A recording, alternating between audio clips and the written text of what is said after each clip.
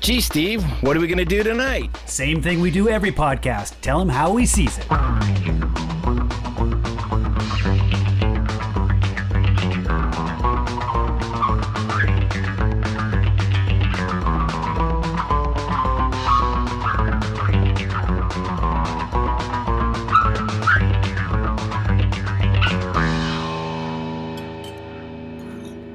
To your final lesson. Final? Yes. Well, we'll still have our Sunday evening dinners, but your tutelage has come to an end. You're ready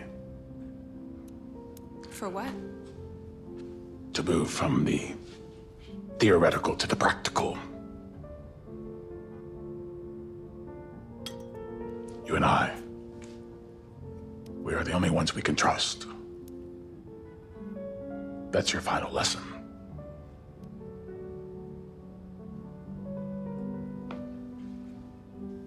You're dismissed.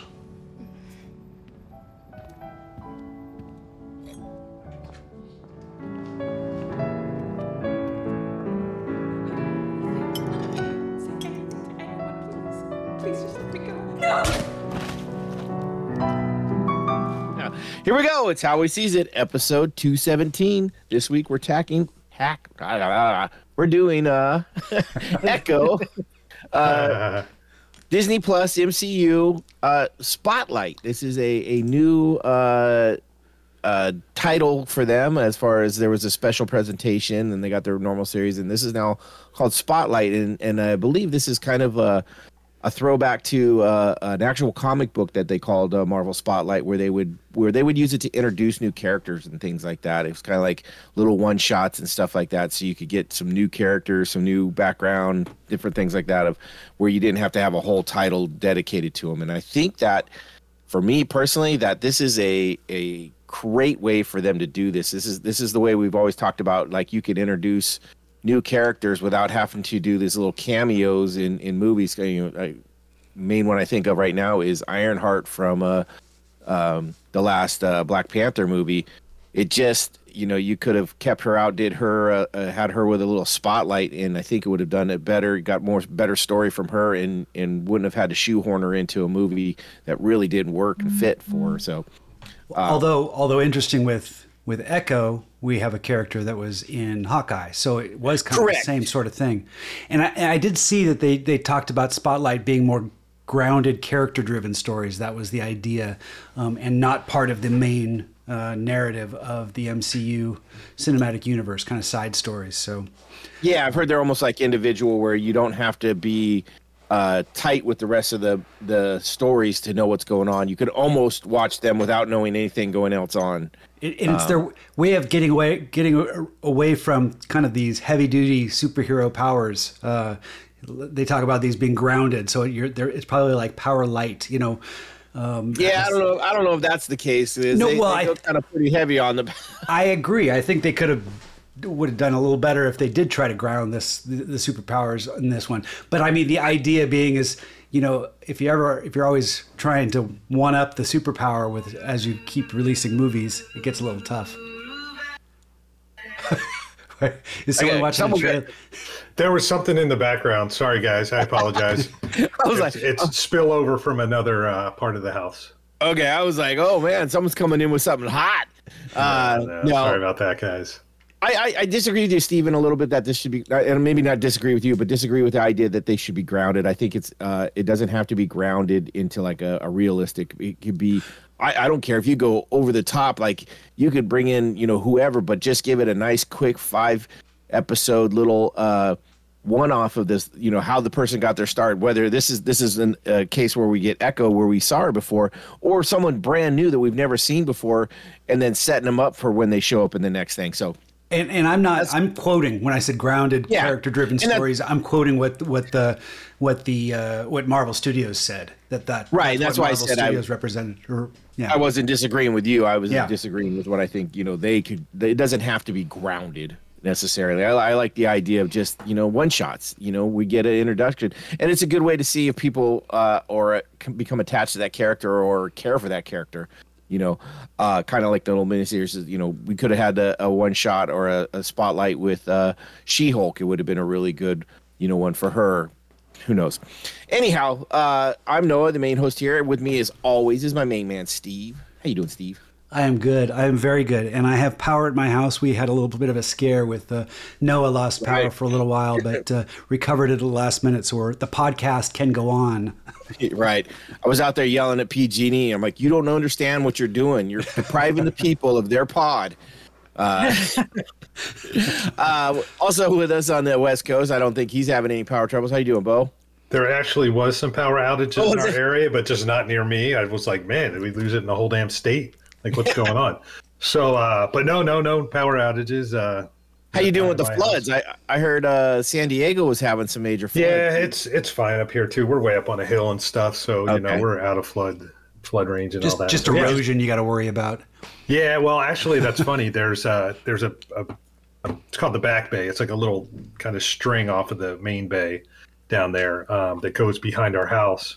You can kind of see it across the Back Bay, which is probably, I don't know, half mile away, but you can see over it. So there's nothing in the way. One of the houses last year fell down the hill and into so they had to leave. They had to evacuate.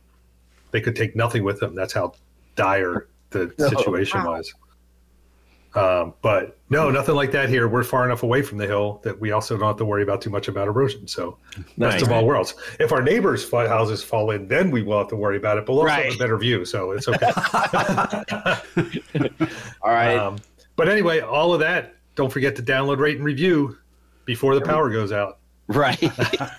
And if it does, when it comes back on, then jump on there and get it done. Nice. Right. Nina, I don't think you're having to deal with any water, but maybe some frozen snow. I was gonna bitch about the 6 inches of snow that we got, and but it's warmed up today and it's all melting. So there you go. Nobody's house fell down, and we do sometimes lose power in the snow, but not usually. So yeah, it's one of those generator. Things. Yeah. One of those things I have people one, always so just in case that don't live in the snow always think how wonderful that'd be 6 inches of snow, and everybody that lives in the snow is like, oh, fuck you. You know what? I'll tell you this: 4 to 6 inches, I think, is about perfect, because it's like the kids get a snow day. It looks real pretty, but it's not so much that it's going to hang around for 6 weeks, and you're not gonna. You can shovel it, and it's not too bad. Right. Yeah. There was a perfect. Or if you have it, huh? I was gonna say there was a perfect moment in there for that's what she said until you said the kids get a snow day. Oh, okay. Well. Yeah. Well, and the thing is, now that we have a teenager, 4 to 6 inches is also. I don't feel bad about telling her to go shovel it. So. Nice. If it was like 2 feet, I'd be like, no, this is ridiculous. She's just a little girl. But now it's like 6 inches, baby. Get out there and work. Right by the door. There you go. Nice. And also, hopefully, it's cold enough you can maybe just sweep it too. It's not. It's well, it's a little deep. It was a little deep for that. It started like overnight, so gotcha. All right. We couldn't keep on top of it, but. We digress. Right. All right, let's get back to this echo. But before we get to the echo, one of the things we do got to talk about is the drinks we made for this podcast, because that's what we do every week. We make a cocktail or a drink that we pair to the show that we're watching, and that's no different this week.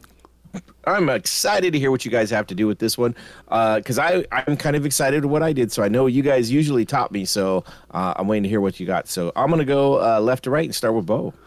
Oh, sounds good. I was just opening it up because I forgot exactly what I put in it. I made this one on my own, and it's rare that I make one on my own.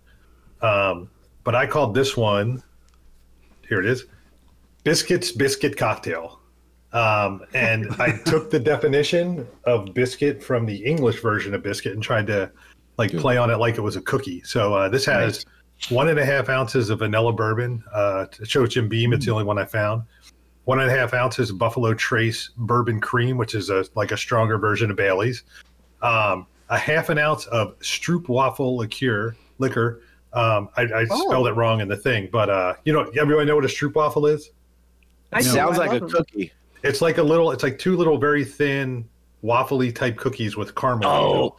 Oh, okay. And you get them on airplanes sometimes. You know what they're great for is because liqueur. yes, that sounds super delicious. But the thing is, I found out the way, because they're Dutch, the way the Dutch eat them is you get a cup of, they're pretty big. You get a cup of hot coffee or tea and put it on top of the cup. Yeah. Oh, And nice. it warms it up, and the caramel gets real soft and melty. Wow. Oh, there you Sounds go. good.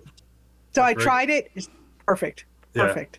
When you Nice. said waffle cookie, I was thinking of those. I always know them as just the cheap waffle cookies. Usually they're like you get the chocolate, vanilla, and strawberry. And they're just And the orange one. yeah, Cream in the middle. They're like Yeah. a little rectangle, and there's cream in the middle. and they're the cheapest cookies, but they're like They as are a so kid, good. They are so good. It's just pure sugar. But that's Yeah. exactly what I thought. I was like, oh, that's like pinky out of those with caramel in the middle. Yeah. They're. Have you ever seen? They're a little. These are a little more dense. They're a little more like a little more chewy, a little more dense. Yeah. Like a real They're a little cookie more instead like, of just sugar and wafer. Yeah. yeah, they're a little more like the what are the Italian ones? They're not like pizzelles. The pizzelles are thinner, and the pizzelles are a little crunchier. Yeah, but Anyway. they're more like that than the wafer cookies. Oh the yeah, orange yeah, wafer. yeah, for sure, absolutely, yes. That All right. sounds delicious, though. Well, it's not Right? quite done. So then Sounds I have really good there. Then I have an ounce of heavy cream, whipped cream on top, sprinkle with a little nutmeg, and actually do it over ice, chill and strain it. Whipped cream, a little nutmeg on top of that, and then a little biscuit for a garnish. And Yum. for the beer, I was shocked because with all the like stouts and all these sweet, it's like there's always a sweet beer section, whether it's stouts or porters or whatever it is, or a Doppelbock or who knows what, right? There's always some kind of a sweet beer, and I could have sworn I've seen them before where they had cookie in the name, which I couldn't use the biscuit thing again. But I just couldn't find one. I was having no luck, so I kind of stretched it a little bit, and I reverted to the traditional American definition of a biscuit, and I got a beer called Blueberry Pancakes by Campfire. And so pancakes breakfast, biscuits breakfast. I kind of stretched it a little bit, but it was much harder than I thought. And I was actually late getting back from lunch and almost missed a meeting as I looked at Total Wine and More for like the fourth time up and down the aisle. Like, you've got to be kidding me! I can't believe this is happening. But that's funny. The good thing is, though, I got a Pliny for President they had in the cabinet, so I at least got one of those. Nice. I'm looking at your picture that you sent, Bo. I love it. It looks like a little city, like a globe city or something like that. Like, it's got like, let's say it's got mountains. It looks like there's a bird in the back. It's just a shadow in the whipped cream. But I see it now. And then trees, of course, are kind of in the design. I didn't pick up on that. Yeah. I had to kind of zoom in to pick out exactly what it was. But from far away, it looked like a little miniature city. It was snow covered. That looks really good. I really like it. It's the first cocktail, according to Kelly, that she likes that I've made, which I find hard to believe after 3 years, but that's on her. I really like that style, and I usually will just go with the bourbon cream instead of like the heavy cream. That's kind of my been go-to, like with White Russians and stuff like that. Yeah, just using that like Irish cream or bourbon cream for that to cut back on the dairy for one. But I kind of like that.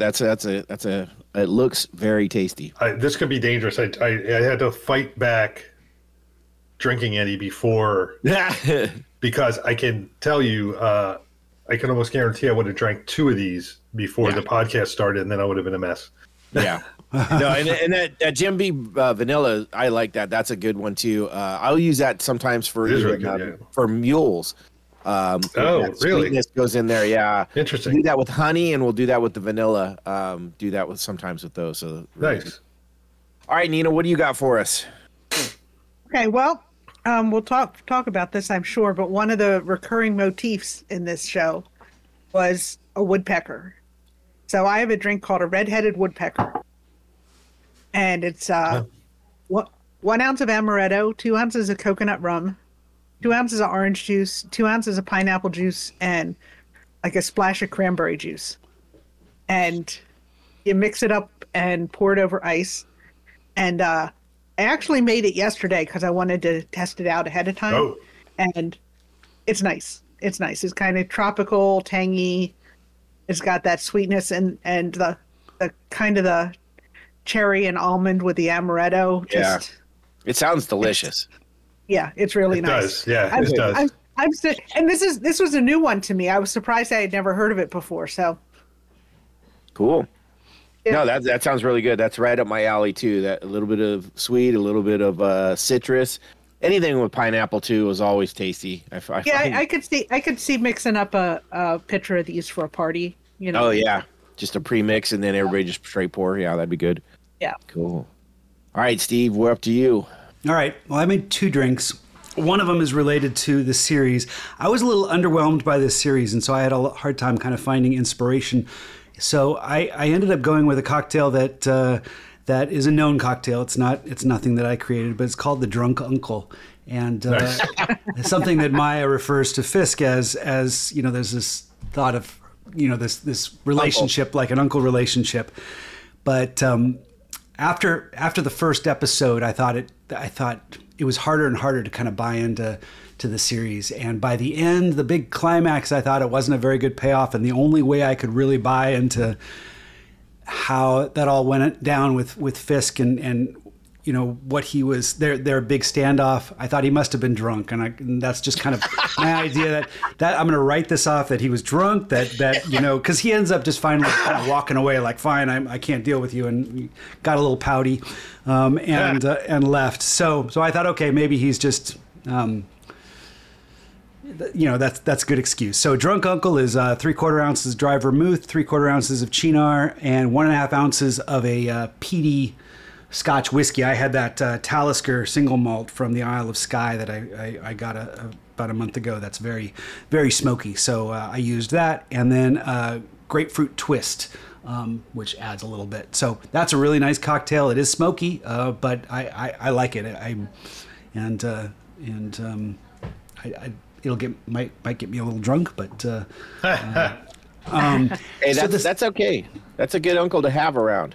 the second cocktail I made, I had I drew some inspiration from one cocktail, but I added it up to make my own. But this isn't inspired by Echo. This is more inspired by the Oscar nominations that came out, and there was a little bit of a controversy about Barbie, and which I thought was kind of amusing. Barbie was nominated for Best Picture, and Ryan Gosling was nominated for Best Supporting Actor, but notably missing was Margot Robbie for Best Actress, and Greta Gerwig for Best Director. And Ryan Gosling released this, I thought, really nice kind of letter, basically saying, he's extremely honored, but he kind of called out he was a little disappointed that they didn't receive any notoriety. It is kind of interesting for a movie like Barbie that's very much about a female figure in culture, and how well it did, and Ken being who he is, and Ken ended up the one with the Oscar nomination, whereas Barbie and the director were overlooked. I know awards are tricky, but I just thought it was amusing, certainly an interesting controversy. I don't think anyone's going to go nuts for it. But anyway, I wanted to kind of honor Greta Gerwig and Margot Robbie with a cocktail, just to kind of give them a nod to my appreciation of what they created. I called this the Pink Mumbler. There's a cocktail called Mumble, and I bring up Mumble because Greta Gerwig is part of the Mumble Corps. When she was she's done a lot of acting in her days, and that's kind of the group of people of acting troupe that she was a part of. That maybe it's just the way they delivered dialogue with a little bit of mumbles. So I liked that. So that's a nod to Greta Gerwig, and then I made it pink just to kind of give it that Barbie theme for Margot Robbie. So this is 2 ounces of vodka, 3 ounces of maraschino liqueur, ½ ounce of Cointreau, 1 teaspoon of grenadine, 2 ounces of pink lemonade. Top that with club soda and garnish with a couple cherries, and that's my Pink Mumbler. So Nice. Did you make both of those up? Those are both your own creations? no, the Drunk Uncle is not. That's a real cocktail. I found Gotcha. it. I found it written up in a few places with the same ingredients. So So yeah, that's out there. Yeah. It just fit my Gotcha. it fit Yeah, my yeah. my narrative. For sure. You were mentioning about the nominations and the Greta Gerwig versus Greta Gerwig and Margot Robbie not getting nominations, but Ryan Gosling. I almost call him Ryan Reynolds. Ryan Gosling getting a nomination. Kelly read me something last night that she read that said that Ryan Gosling getting nominated and Greta Gerwig and Margot Robbie not getting nominated is literally the plot of Barbie. I know. Yeah. I pulled this up and it was a CBC. It's the title of their article and it says, "Why weren't Barbie's director and lead actress kin enough for the Oscar nominations?" I thought that was pretty funny.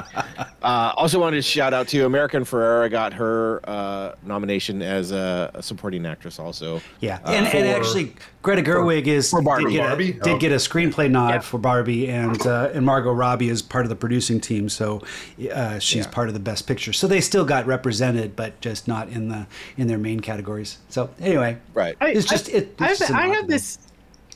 I have this theory that they should actually hand out the Oscars like 5 years after the movies come out, because looking at stuff that just came out 6 months ago, you don't know what's going to stick around. Like the year Get Out came out, I think I'm trying to remember what won. I think it was Green Book, and it's like whatever won though. It's like we have not talked about that half as much as I talked about Get Out. Yeah, and it's just you don't know what's going to stick. You don't know what's going to have a lasting impact. Funny thing about that movie, I just really I have not seen it yet, but I saw this thing the other day that made me want to see it even more. Is they were talking to, I think it was the director or the writer, and he was saying that the inspiration for that movie was Eddie Murphy's stand-up when he's talking about moving into the haunted house. And so let's go. I thought you were saying. I thought you were saying Green Book, and I was like, no, Get Out. No, I think I forget what won that year, but it was whenever they said what it was, I'm like, yeah, I don't think I thought about that movie after I saw it, and I think about Get Out at least once a week. Yeah, that's funny. Yeah, I haven't seen it yet, but it's actually one that's still on my list. So one of these days. All right, I'm going to get into. It's worthwhile. It's really good. I've heard Nope is another one too that it's like, oh, I need to watch that sometime, and just haven't sat down to do it. I got a list. Speaking of famous Oscar snubs, and then I will drop this, but it always makes me mad is Nope. If Nope should have gotten anything, it should have gotten sound design. So gosh, yeah. Because the sound was so amazing in that, and just like was so integral to the storytelling, and it didn't even get a nomination. And I'm like, it just proves it's like, the people who do these things, they don't think about it, But if you have an opportunity, it was forgettable for me. I don't think about that movie. I haven't thought that's about what I was going to tell Noah since I watched it. No, if you have the opportunity to see either Get Out or Nope, make sure it's Get Out. Yeah. Okay. Yeah. Okay. Yeah, I just thought Nope was so forgettable. Huh. Okay. Interesting. I've heard a lot about them, and they've been on my list, and one of these days I'll get to them. Like I'm going to get to my drink right now. So a couple weeks ago, I found this. No, it's fine. That's what we do here. I was searching the interwebs, doing what I do, and I came across this. I mean, it's probably on Instagram or maybe Facebook, and I saw this because I get I don't know if you guys know this, but the Instagram for the podcast. On my side of it, it's basically cocktails and kittens.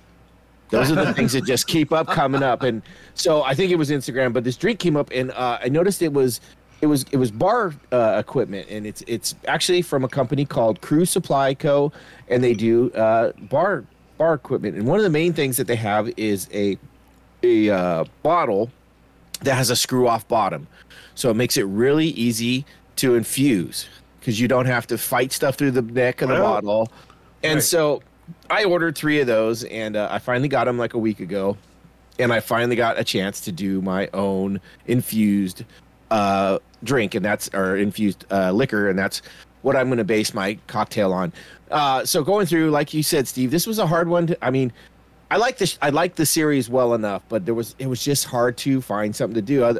I was going to make some biscuits, but without power, I couldn't really get my stove to work right, and get my oven cooking. I was going to make some biscuits to have on the side, but I didn't get that.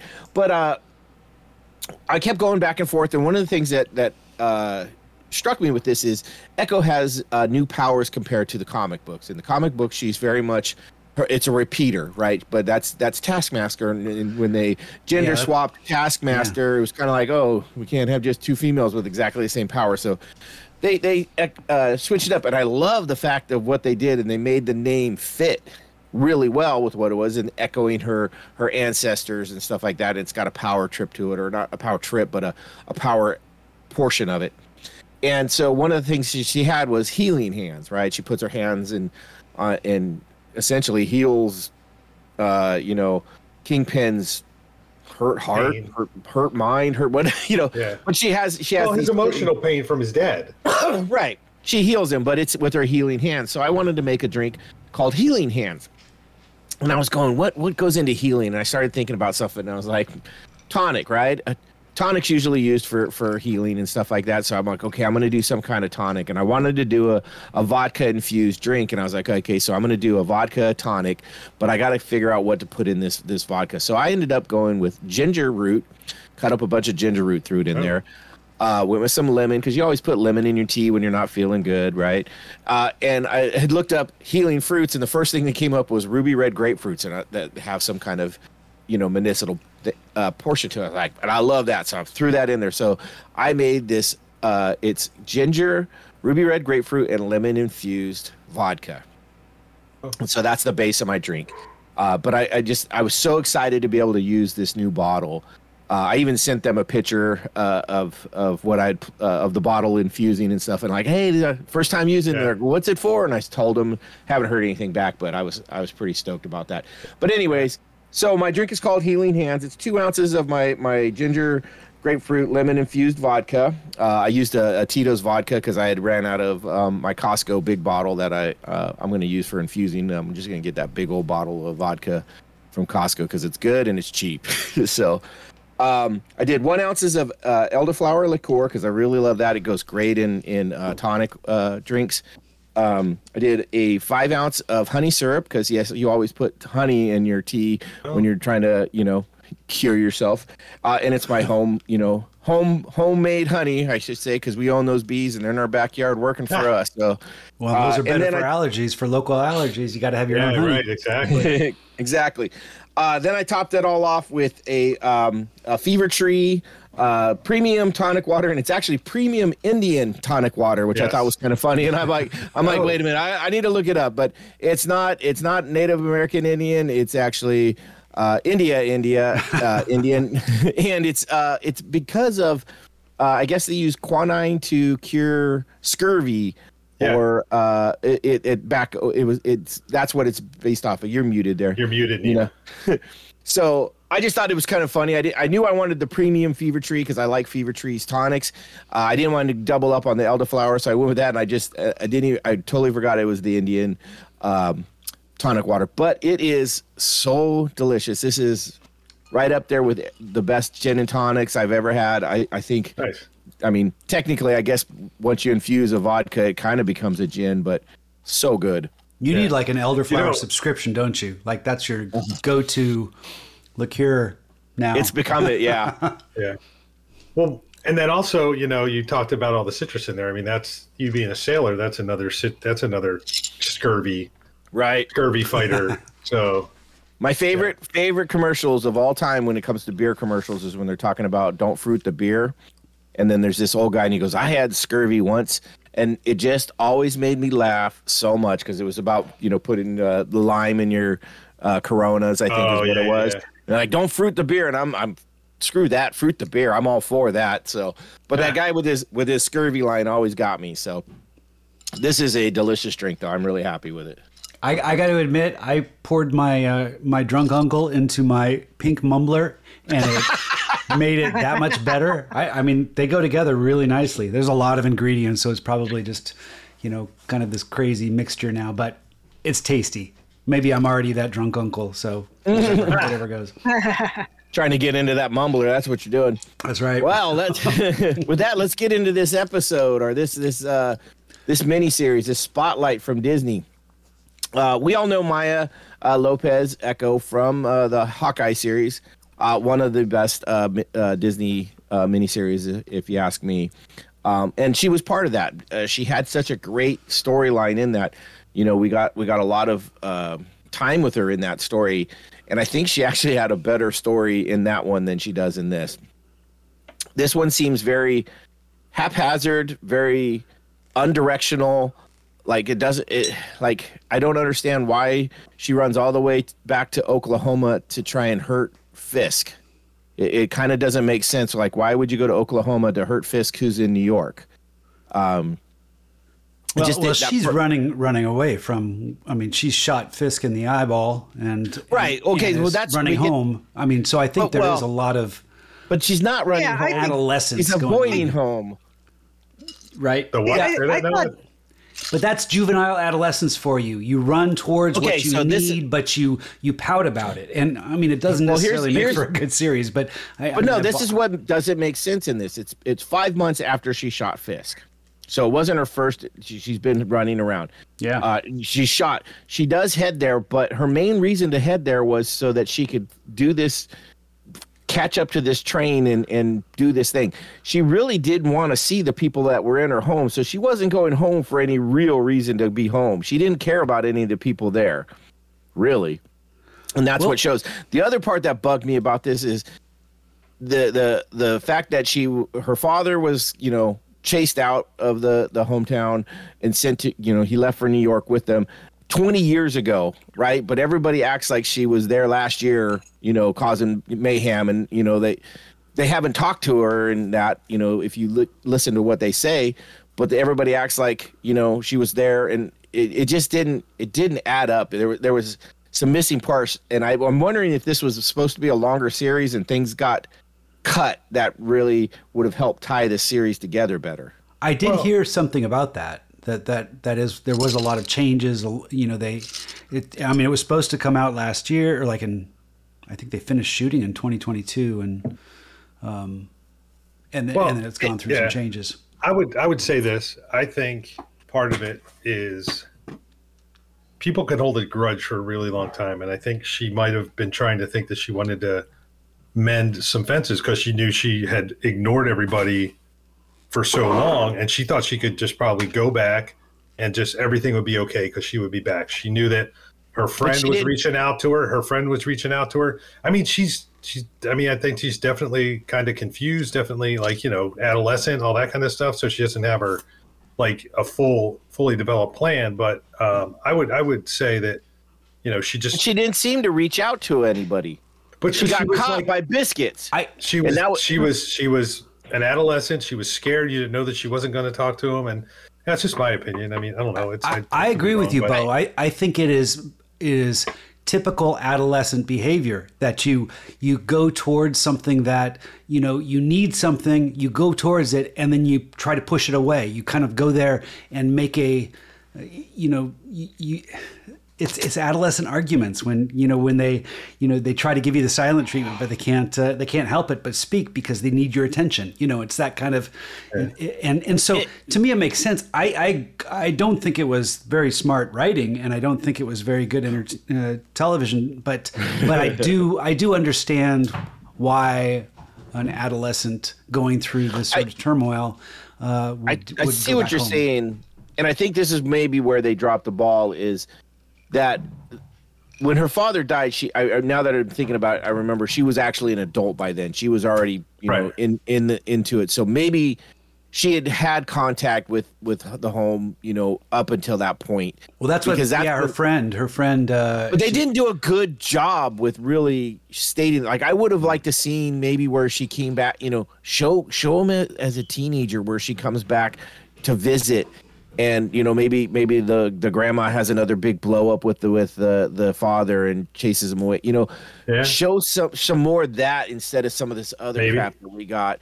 I think it would have made it feel a little bit tighter and a little bit more what they were trying to show with the family and the community and stuff like that. And it also would have made more sense of why everybody still knew sign language. Because if she would have left when she was that first time and never been back, why would have anybody else kept up with the sign language? They didn't show anybody else that needed it. And that was another one that I didn't understand. I thought originally when I read something that there is Native American hand speak. It's kind of like ASL, and I thought that maybe that's what it was, but I couldn't find anything else written anywhere that said that that's what it was too. So it just there's a lot of little things that were really weird, but I don't want to harp too much on that because I do want to talk about some of the stuff that was actually really cool. Well, and can I just jump in since we are talking about things that bugged us, or do you want to get right to the good stuff? Since we're on the bad, we can get it all out of the way at once. I don't know if we're going to get it all out of the way at once. I think we're going to end up coming back to it, though. That's why I wanted to get into some of the good. All right, well, that's cool then. I would like to jump in after you, Bo. I know there's going to be stuff because I think a lot of people liked it but had issues with it. But I want to talk about some of the great stuff with this. Episode 1 was super strong in my book. Like when I got done with that, I was like, oh, they might have done it. They might have straightened the ship on this one. Got the mast back up instead of what we had from Secret Invasion. Chafa was the name of the episode of episode 1, and it starts off with that telling of the Choctaw people, how they were kind of, I don't want to say born, but created, where they came out of this mound, which goes back into what was really good about this is that the representation and the following along with the Native American folklore and stuff from the Choctaw people. They did a really good job with that. Like, because it reminded me of something I read about another tribe of their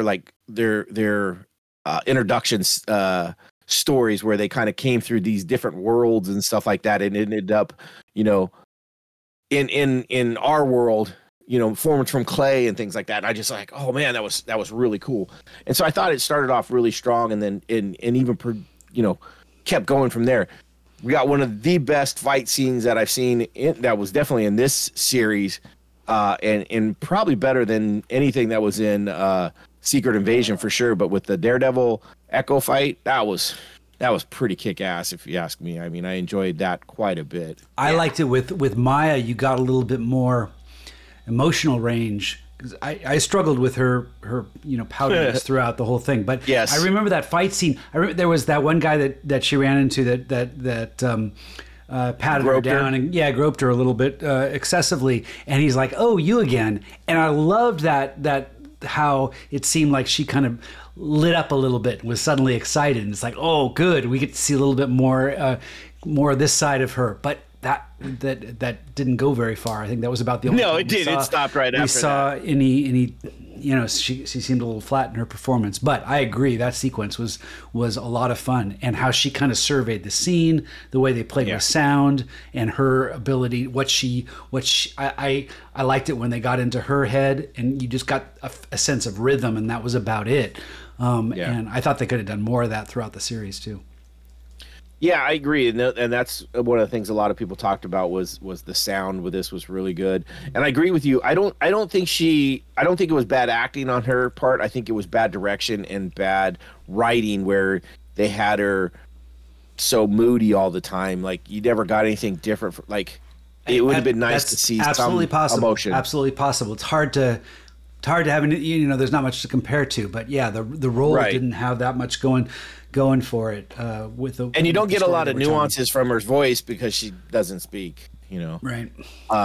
Which it was an interesting, and this may have been what kind of, and I want to give them props for what they did with this, but it might have also been what dulled the show down is you have to read unless you know ASL, right? And I mean, it adds a level to a show where you can't just watch. You have to concentrate on words as they pop up, or you don't know what's being said and what's going on. And so I know, Bo, you talked about what was your special? You're muted. Sorry. Sign it to down us. here. Yeah. Yes, I to our audience. It's I forget what it's called, but there's a way, if you're blind, there's a setting you can put on your television where Yeah, it's like descriptive. It's called descriptive viewing Audio or or something, something or like audio. that, yeah. So they describe everything. So on top of, if they're doing sign language, they will read the sign language. They'll also say, like, Maya walks into a barn. There's a cow standing in front of her, or something like that. So, I mean, there's a lot of those kinds of things. What they'll also do, if somebody's doing sign language, they will read the sign language. Okay. They'll say what the sign language is. That might have been interesting. But it's also it's more distracting, I will say this, because they also describe everything. Everything that goes on, yeah. Everything that goes on. So it's a little distracting. But they read every street sign. They read. Oh man, and yeah. I'll tell you this. I tried it, and Disney. Like, I have a friend who does that. Oh yeah. As a job. Well, there's the audio. They do like, the reading part. Yeah, she does like descriptive audio. Yeah. And she also does books on tape. But Disney decided to cheap out and got a computer voice to do it. Oh, really? Oh. And it's the so worst. like Siri? Yeah, worse than Siri. So Not even as sophisticated as Siri. It's oh, like, no. I listened for about 10 seconds and I'm like, nope, not going to work. Yeah. If there's a person that does it, it's much more palatable. Right. Yeah. Yeah. So that was one of the cool. I gotta say, like Black Crow, his delivery when it came to signing and actually speaking was a lot more exciting to watch. And so sometimes it depends.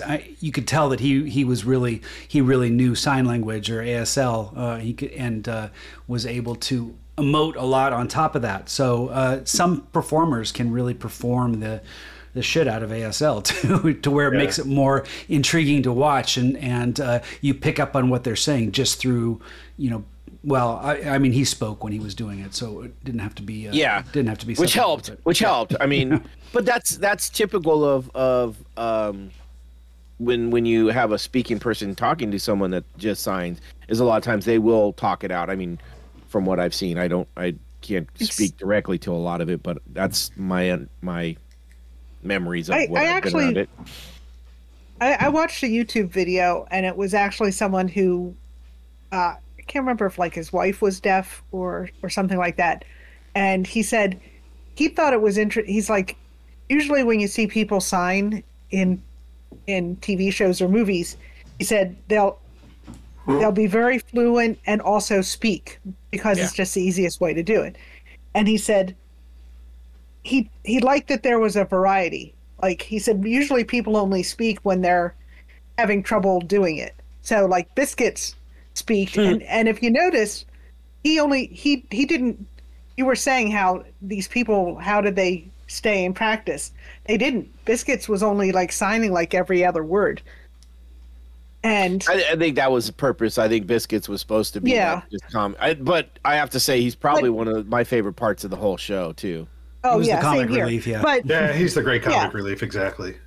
yeah, and the He reminds me of if you guys watch The Bear, the chef, the heavier chef on The Bear, the actual only chef on the entire show. yes.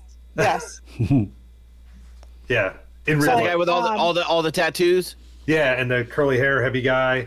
So he hasn't become a chef. We're just starting to watch it. He's not a chef yet. He's still just in real life. He's the only chef, though. I mean, that's what I'm saying. In real life, he's the only chef on the entire show. Everybody else is an actor. That's funny. Yeah. Sorry. Go ahead, Nina. Sorry, I cut you off. Anyway, but then you had like Scully, the I'm not sure was this Graham Greene. grandfather. I think he was like a grandfather figure. I think he was dating the grandma who he was the one that owned the electronics shop or whatever that was. The pawn shop. The pawn shop. Yeah. Pawn shop. Yeah. Yeah, and it was the same with him. Like he was not getting every single word in, and the grandmother though was fluent, which makes sense because her daughter, her daughter. Echo or Maya's mother was also deaf, so I thought, that was the sense I got. Yeah, she said she learned it for her daughter and carried it on for her granddaughter. Yeah. Yeah, so of course she wouldn't forget. Right. So, and I think Right. it probably has to do with, how close they were and how much they used it. Well, I think that's what's missing too. Like I said earlier, is maybe they should have showed her coming back more often before the father died, and maybe that she was still part of that community even up through teenager, and otherwise it's like you go from like she was probably 6-7 years old when all that happened, and then all of a sudden she's they might look similar, but are you gonna really remember right off the bat? Yeah, and I mean, if it was a genetic thing, which it seemed to be, Yeah. I mean, they could have put in one or two lines or one other brief character that showed that, like, there are several deaf people in this community. Like her cousin, she had a deaf cousin or something like that. Right. But whatever. I mean, I'll say this: I liked the show. I didn't think it was I didn't think it was super great. I didn't get a chance to watch it a second time immediately, just because, like I said, you have to watch it. Right. But I probably will rewatch it at some point. I will, because I want to pick up on some of the nuances that I might have missed. Yeah, and it's just, but I wonder if, again, I mean, these MCU shows have had some terrible luck. It's like they had the pandemic, and then they had the strike, and it's like, Yeah, but this was pre-writer's strike, so we can't blame the fact that Did they film? Yeah, they filmed it in 2020. But I think I thought they went and redid some stuff though. That's possible. I mean, a lot of these shows are not like done till minutes before they air. I know. Didn't they just announce that Daredevil Reborn has gone? They basically stopped shooting and they're starting it all over again. They're going back to kind of the old ways and making it a shorter series. I don't know. I didn't hear about shorter, but I think they decided to go more Netflix style. More Netflix, absolutely, yeah. I think people they're actually hearing what the fans are saying and saying, you know what, we don't know it all. We definitely have lost some people because we think we know what we're doing. Let's listen to what the fans really want, and that's what people have been saying. And I think they go from Daredevil and She-Hulk. And then people are kind of like, what the hell? And then then you get this scene and everybody's like, fuck, that was the best part. And they're like, okay, let's take that and run with it. And so I think that's a little bit of it. We talk about some of the other, you talked about Henry Black Crow Lopez. That would be Maya's uncle. God. Chase Spencer, I think is his name. I enjoyed him a lot. I did too. I thought he was one of those presents. Wait, which one? Which guy? The uncle, the one that owns the roller rink. Skating rink, yeah. Oh, gotcha. Yeah, for sure. He was so dynamic on screen. He was the one I think had the most presence out of anybody in the entire show. I think he even outdid Vincent D'Onofrio's Kingpin. I think is just commanding this. when he's on the screen, you're kind of looking at him like, what the hell? I know what you mean. I think I'm a big Vincent D'Onofrio fan as Kingpin. I mean, he's been incredible in so many series. This one, it was a tough fit. It was like Kingpin light or something, or Kingpin has a cold and he's not himself, or something. He's drunk. He's a drunk uncle, or he needed a Snicker because he wasn't himself, something like that. There was something wrong. But I mean, it also goes back into I didn't know Echo from the comics, but I read some stuff on this, and they really played with the same story that's from the comics, where she actually shot him in both eyes apparently in the comics, and he came back and forgave her in the comics. They really tried to play it up. I don't know if it worked as well. I almost think this would have been a better series if they would have left the Kingpin out and had her deal with a little bit more of a minor character, like Kingpin sent someone to bring her back and she ends up having to whoop his ass instead of, because she can't really beat the Kingpin, right? Because they need him for other stuff.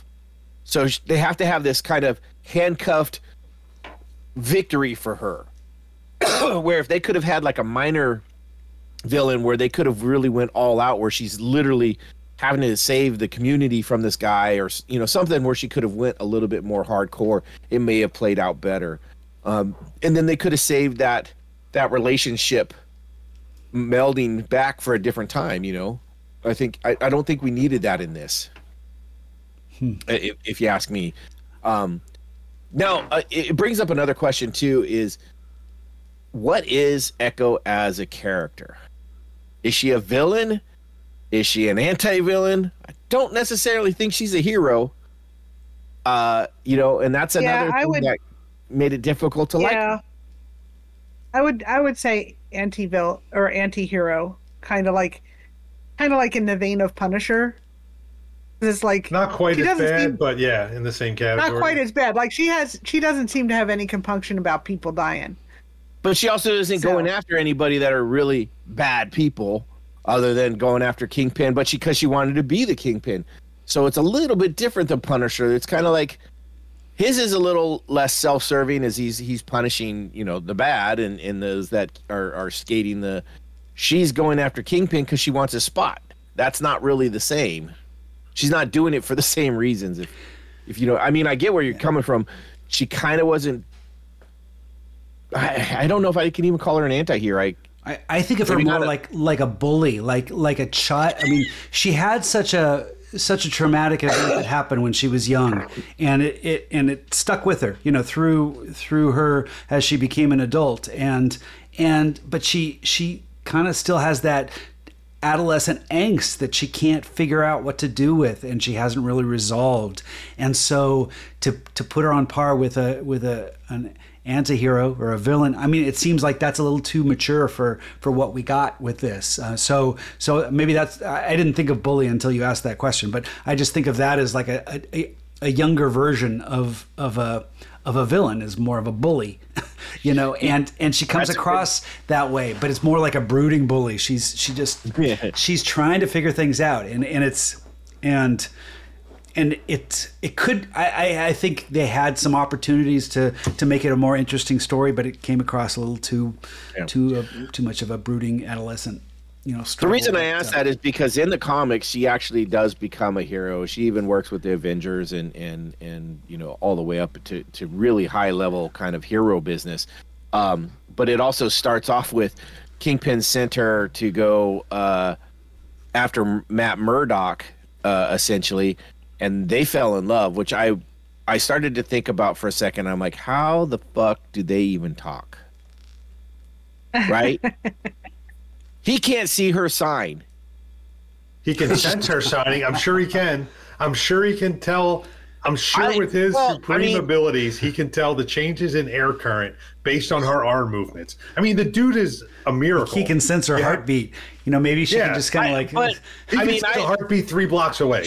He can definitely tell if her arms are moving in the air. Yes, but they're making sign. I don't know if he can pick up exact motions of fingers moving and things like that. That's why I was like, oof, that's a little rough. Some deaf people can speak. Can she speak in the comics? Or does she just sign? I don't know. That's a good point. Can she read lips? It didn't show her doing it in this show, but maybe she does.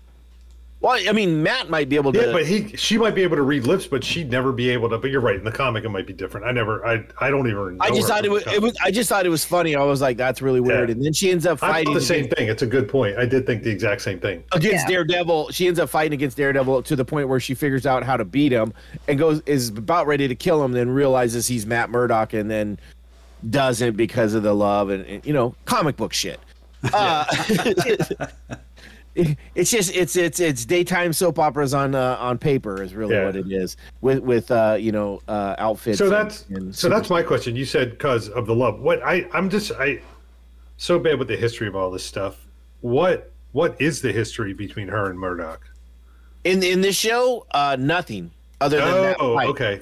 Other than that fight, there's nothing. Her biggest interaction with any real superheroes technically right now is her interaction with Ronin or Hawkeye, because of her obsession to kill him, because that was who killed her father in the Hawkeye series. Right. And I think interesting enough, she becomes Ronin in the comic books, and then hands that back over to Barton at one point. Oh, interesting. Yeah, she hooks up with, I think, Wolverine to go after Silver Samurai in Japan as Ronin. Oh, really? Yeah. Oh, wow. So I mean, I read her stuff on, I think it was on the Marvel page, and I was like, oh shit, she sounds cool as fuck in the comics. But there's a lot of cool stuff. We talked about Graham Greene as Scully, the grandpa figure. Yeah. He was Who a also was on gem. Northern Exposure. Yeah, he's so been many in a people lot from of this show were on Northern Exposure. Yeah, right. Well, I mean, I'm looking at pictures of him from his early career, and I'm like, oh my god, I've seen him in so many things. Yep. Oh yeah, Absolutely. Yeah. Thunderheart. I remember that. Well, you guys watched Stumptown, didn't you? No. Yeah. Oh, that's right. Yes, I did watch. The grandmother was the woman who owned the casino in that. Yeah. Right. She looked very different, I thought. Yeah. The We're thing talking about a show that should have been canceled. Stumptown was amazing, but go ahead. right. Yeah, I enjoyed it too. Another one that we actually we covered too was Last of Us. Graham Greene was in that. He was the trappers that had the. Oh right. Yeah. Right. So that was cool to see him in this and stuff like that. The other was Chula, Tantu Cardeline. Tantu Cardeline was as Chula, the grandmother. Cardinal. She was Cardinal. She was awesome. Yeah. I thought she was great. She was the one. She was the one I was just saying. She was in Stumptown. Yes. Yeah, and she's another one that's been a lot. And actually, they've been in. I think it was Wind River. They were together as a couple in that. Dances with Wolves. She was in with him. Killers of the Flower Moon. She was also in. Okay. Oh, she was Yeah. nominated for Best Picture. Yep. And best director. That's one where I think Greta Gerwig should have slipped in over Martin Scorsese. Right. I think that's just like, oh, he's been doing it forever. He has the name. They're going to give it to him. Because I personally, and I said this when we did that episode, I go, it's going to get nominated and it's bullshit. Because I don't think it was that fucking good. Neither of us did. Yeah. So, she's great in this. But although I think the writing failed her because I thought she performed the hell out of the material she had, but I didn't think the narrative was plausible. The way she was so stubborn and then just kind of it all melted away. Well, it didn't. That's anybody who has a kid. Like everybody that has a kid is gonna really go, fuck, that's wrong. Yeah. Especially if are a grandparent, which I know one of us is right now. Coming soon to a podcast near you. I don't care how mad you are with the parent or whatever, you are never ever going to give that child up, that grandchild, right? And that was my biggest problem. Like, she should have been like, no, but that's not her. That's not her performance. That's in the writing. No, I know. Yeah. That's what I mean. It was just like, I was like, fuck, that was bad writing. And there's like, did you not have any parents on your writing staff? Did you not have one grandparent in there? Go, whoa, no, we can't do that, right? I mean. So it just, I mean, and there were some great moments with her. One of the moments that is a standout comic event of this series involves her and Cody Lightning's Biscuits as he drives by in the truck and they meet eyes. Yeah, the truck that he's borrowed from her. And the bumper's falling off. And that scene alone is so good. I was just like, oh my God, that is so perfect. Well, I thought that was quickly followed by one of my favorite lines where he's like, everything the sun touches is yours. Right. Or whatever. Is that from The Lion King? Yeah. Biscuits had some great stuff in this. And some people were like, oh, I don't know if they needed and I'm like, this needed more Biscuits. Yeah. He was great. Although I do think the very end, I did not, when he came out in the monster truck and crushed the guys in the van, I was like, that just is not in line. It wasn't. It was a one note solution. It was just like, oh, let's do it. For Not the only gag, that, but and it wasn't they're really not thought covering out. that up. Biscuits is now in jail for multiple murders. Yeah. Right. You know, I mean, you don't cover up a monster truck rolling over vans. Like, that's just not something you can wave your hand at and go, oh yeah, no, that didn't happen. That was my biggest problem. That the dog was it was Billy Jack. Billy Jack. You know, I thought that, I mean, Yeah. I think the dog acted his ass off. He was great. You know, but Pure luck, but go ahead. Biscuits was fun. Bonnie, this is another character that deserved more than she got. I agree. And this is a story flaw in everybody that I listened to, and without a doubt, everybody was like, "What the fuck is the story?" Like, this should have been about Bonnie and Maya. This really, like, more Bonnie than even, was her the one that said, "I've been texting you, I've been calling you," all that kind of stuff. It was her cousin that, in Right. the tent. She goes, "No, sister." We're sisters, right? Yeah. Yeah, and then it was like, you don't let that drop. I mean, I get, you know, shit happens, but you always, if you have someone that's tight, you're that tight with, you, it doesn't matter what happens. That's like that person you bury bodies with, right? You know, a good friend will, you know, help you, you know, they'll help you take the body out, without a doubt. And that a friend will help you move. A good friend will help you move bodies. And exactly. You know, and it was just 5 months. So it was ever since she shot Fisk. That's when she's dropped communication, and I could buy that. But when she got back, they should have made it more of a storyline. It's not just this. You know, you just don't. It isn't until the very end when they have their Fast and Furious Vin Diesel moment where it's like where they finally like connect with the smile, and that's it's like, oh, it's a warm, happy ending. Yeah. I thought it was even longer. I thought it was when her father died was when the texting was. Oh, you're right. You're right. It was when the father died. I guess yeah. And I don't know how, we don't have an actual timeline on that. They, you know, when I started to think about it, I was like, they didn't give that timeline in Hawkeye. Like, how long between Ronin killing her father and the events of Hawkeye? We don't have a timeline for that. It could have been years. It could have been 2-3 years because it all happened during the blip. So we have a 5-year window, essentially.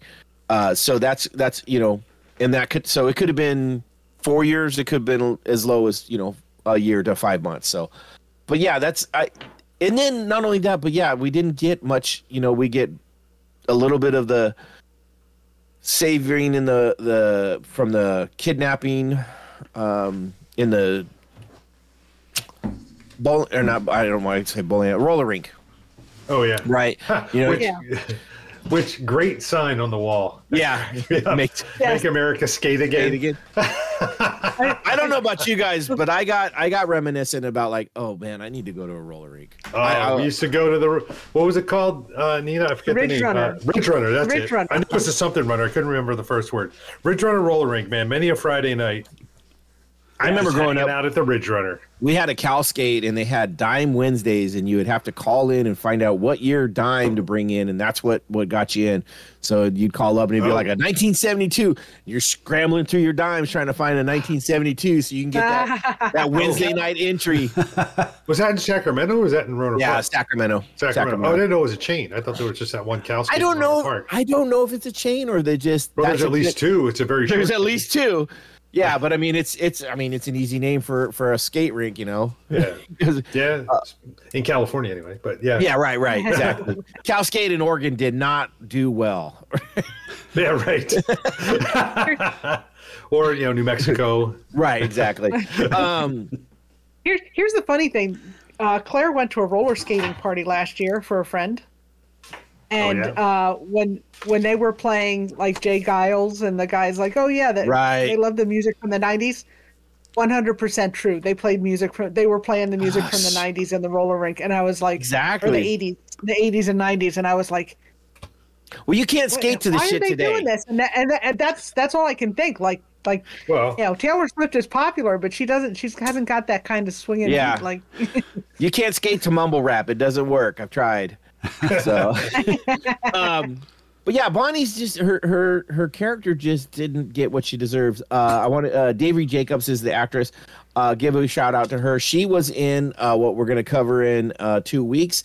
What If, or I'm sorry, 3 weeks, What If season 2. She is another brand new to Marvel, a Native American hero, Kahori. So Yes. I don't know if you guys have watched season 2 of What If yet, but it is Not a yet. pretty fabulous series. Season 2 definitely is better than season 1. But that episode itself is really kind of interesting, and it's a brand new character. They're not race swapping, they're not gender swapping. It's just fucking fresh off the presses. Here's a brand new hero, and they do a really good job with it. So this is not never before introduced in the comics. correct. Yep, introduced in What If, and does a great job. And it's another. She's a Native American. Hey, Noah, how's that cocktail doing when it comes to medicinal purposes? Because it seems like you're coughing a lot. It's making me feel really nice and good. My back is not hurting at all, That's so good. it's That's taking good. care of those. But I don't think it's doing anything for my cold. Funny. But those are the main characters that really stand out. And then we have Vincent D'Onofrio as Kingpin. The rest are a lot of side characters, a lot of young characters of the olders. Did we talk about Alaqua Cox, who plays Maya? I don't think we did. We actually. We have said Maya a lot, but we haven't really talked about the actress. Yeah. The interesting So she's thing. actually deaf and actually lost her leg. Yep. Yeah, the character So, in the comics does was she- not have the lake. Right. That's a Right. name. I did know. I knew that. But go ahead. Sorry. Oh, interesting. Okay. Yeah, no, that's she wanted to. I don't remember exactly what happened. I remember talking about it a little bit in Hawkeye, but when the came out for the auditions for this, she's like, "Oh, I know that's fucking me, right? Native American, sign language deaf American." And then she's like, "The only thing is I have this artificial leg." And so they're like, you know what? We like that. I guess she'd done some stunt work and everything like that. So she had all the pedigree to do the work. And they're like, you know what? We're just going to make a part of the character and not try and cover it up. And I thought that I think it's a good idea. I like what they've done with it. So much so that I saw that they were like, she auditioned and was like, she was perfect for the job. Like she was like, yeah, she's exactly what we're looking for. It doesn't matter that she's, we'll figure out how to address that. right. Well, and I think she even went with them and said, look, you know what? Can we write this in? Is that a no brainer? And they kind of thought about it so much so that I think a lot of people actually liked her from Hawkeye. That I have a feeling that at some point in the comics she may lose a leg. Well, I mean, I'm just gonna tell her, watch out, keep that leg from swinging pendulums. Keep that away from there. It's like Sam Jackson made his character black. It wasn't before, right? They kind of worked it in a little bit too. I found very interesting, like the way she at one point, like, didn't they take her foot off, or her foot fell off, or something like that, or when she was Strung when up. she was on the train Oh, and it got her prosthetic got caught between the. right. no, I got thought caught it in was. I between thought the- they took her foot off when she was held prisoner in the roller. When she was hanging, hanging in the skating they- rink or something. Yeah. Yeah, but the way they kind of played it in a little bit was pretty cool. It was Well, like, they did a lot with it. They gave us how she lost her foot, right? Horrible fucking scene with her losing her mother. I mean, I don't know. Yeah. If right. anybody else caught a tear, but that was rough. And It's a little that's close to your heart. I mean, I didn't. I mean, it's I was a little sad, but I was thinking about you and like, wow, I wonder how this is hitting them. But yeah, no. So that was rough. It gave us how she lost her leg, which I thought was great because a lot of times they just gloss over that. But then, yes, we get a lot of other things where, I thought this is to me, I thought was really clever is she gets her leg damaged and she goes to Scully, right? And all of a sudden you're like, oh my God, he's the Native American fucking Iron Man. He's just gonna be in there creating shit. You know what I mean? He's like, oh, let me throw this together, and like he fucking makes her a leg in like 20 minutes. yeah. Just now, do we know her character? Was her character born deaf and without a leg, or was it? That's what Noah said a lost second ago. That the character was She lost the not leg in the car accident. just in the series. No, though, in not real the- life. I'm saying in real life. No, Oh. she was born deaf, but I think she had an infection. Something happened, and okay. she had an infection that they had to take her Gotcha. leg at the Okay. knee. Yeah. Okay. Scully whips out this leg, but he adds this little, knife in the front of the toe, which I thought was great when you discover that when she finally, Yeah. it's like, oh, good, that's good. She has a little something up her sleeve, a little bit, or up her Right. toe, And, Yeah. and it wasn't perfect right out of the gate. He's like, this is just a prototype. Right. You have to come Right. back for the Yeah. real one. Yeah. Well, Which- that's very much like Daredevil. Wasn't that like, when Daredevil was getting the suit? kind of armor suit, it was kind of like seemed like there was a little hit or miss or a little evolution of it. If I don't read, I think there was an evolution too, because the suit was not well received when it first premiered at the very last episode of season 1. So they had to make a flaw in it so they can go redesign it a little bit and try to make it a little bit more. But there was an palatable evolution to the fans. suit too, though, right? Yeah, There was yeah, definitely there an was. evolution to the suit as well. Yeah. Yeah. He came back and said, "I need this," which was another great character in the Daredevil. The suit maker, whatever Yeah. his name was. and he's an actual character from the comics too, which was really cool. Yeah. But no, so this this series had a lot of potential and so missed on and missed on so much, and I think a lot of it had to do with they reached for the stars because they really wanted to put D'Onofrio in this, and they're like, oh, he's going to be the big draw, and I was like, you know what, that really probably hurt this show because you had to force the story that you gave us, and it didn't make a lot of sense. There's writers out there that could have done it, though. I just think this suffered from very, very adolescent writing. It seemed like, Well, you was talk about there was rewatching writing. it. This is something that I don't know. You can condense down to a 45-minute show, Well, I know. and hopefully make it a little bit more palatable. It just seemed like there was so much Right. dry space and contradictions where it's like, no, that doesn't really fly, or at least it was frustrating at times for me. We talk about this every time, but they keep making them shorter, and we still say they're too long. Like, it was only 5 episodes, Yeah. and we're like, it could have been pared down a little bit. Like, and you're like, first we're like 13 episodes should be pared down, then it's 11 episodes, and now It's it's this like way of kind of 5 trying to episodes cover is a up the little stuff. too long. I think we need to pare it down a little But bit. I think See, we're trying to say if you get rid of all the stuff that sucks and you're just left with the good stuff, but then you're still not going to have a story that makes any sense. So it's really not. Yeah. You really got to come up with something that is more narrative driven, that that makes more sense to these characters. And there are writers out there that can pull that shit off, and they just aren't finding them right now. Yep. Yeah. I mean, I think this could have been 6 episodes. I think it hurt 6 by half-hour not- I don't episodes? think- What do you mean? I don't think it could. No, It needed more story. There was missing it stuff. needed in more that- story. There were, like you said, there were characters who were kind of left out in the cold and just kind of forgotten. I think they were kind of just like, they were using it's Kingpin for shorthand for there's just this evil that we need to take care of, and like they just assumed we'd know who he was and that he was bad without kind of getting into, I don't know. It just a lot of stuff. I hear what you're saying, that it did seem like things were missing, but I don't know if you've got a story that isn't working.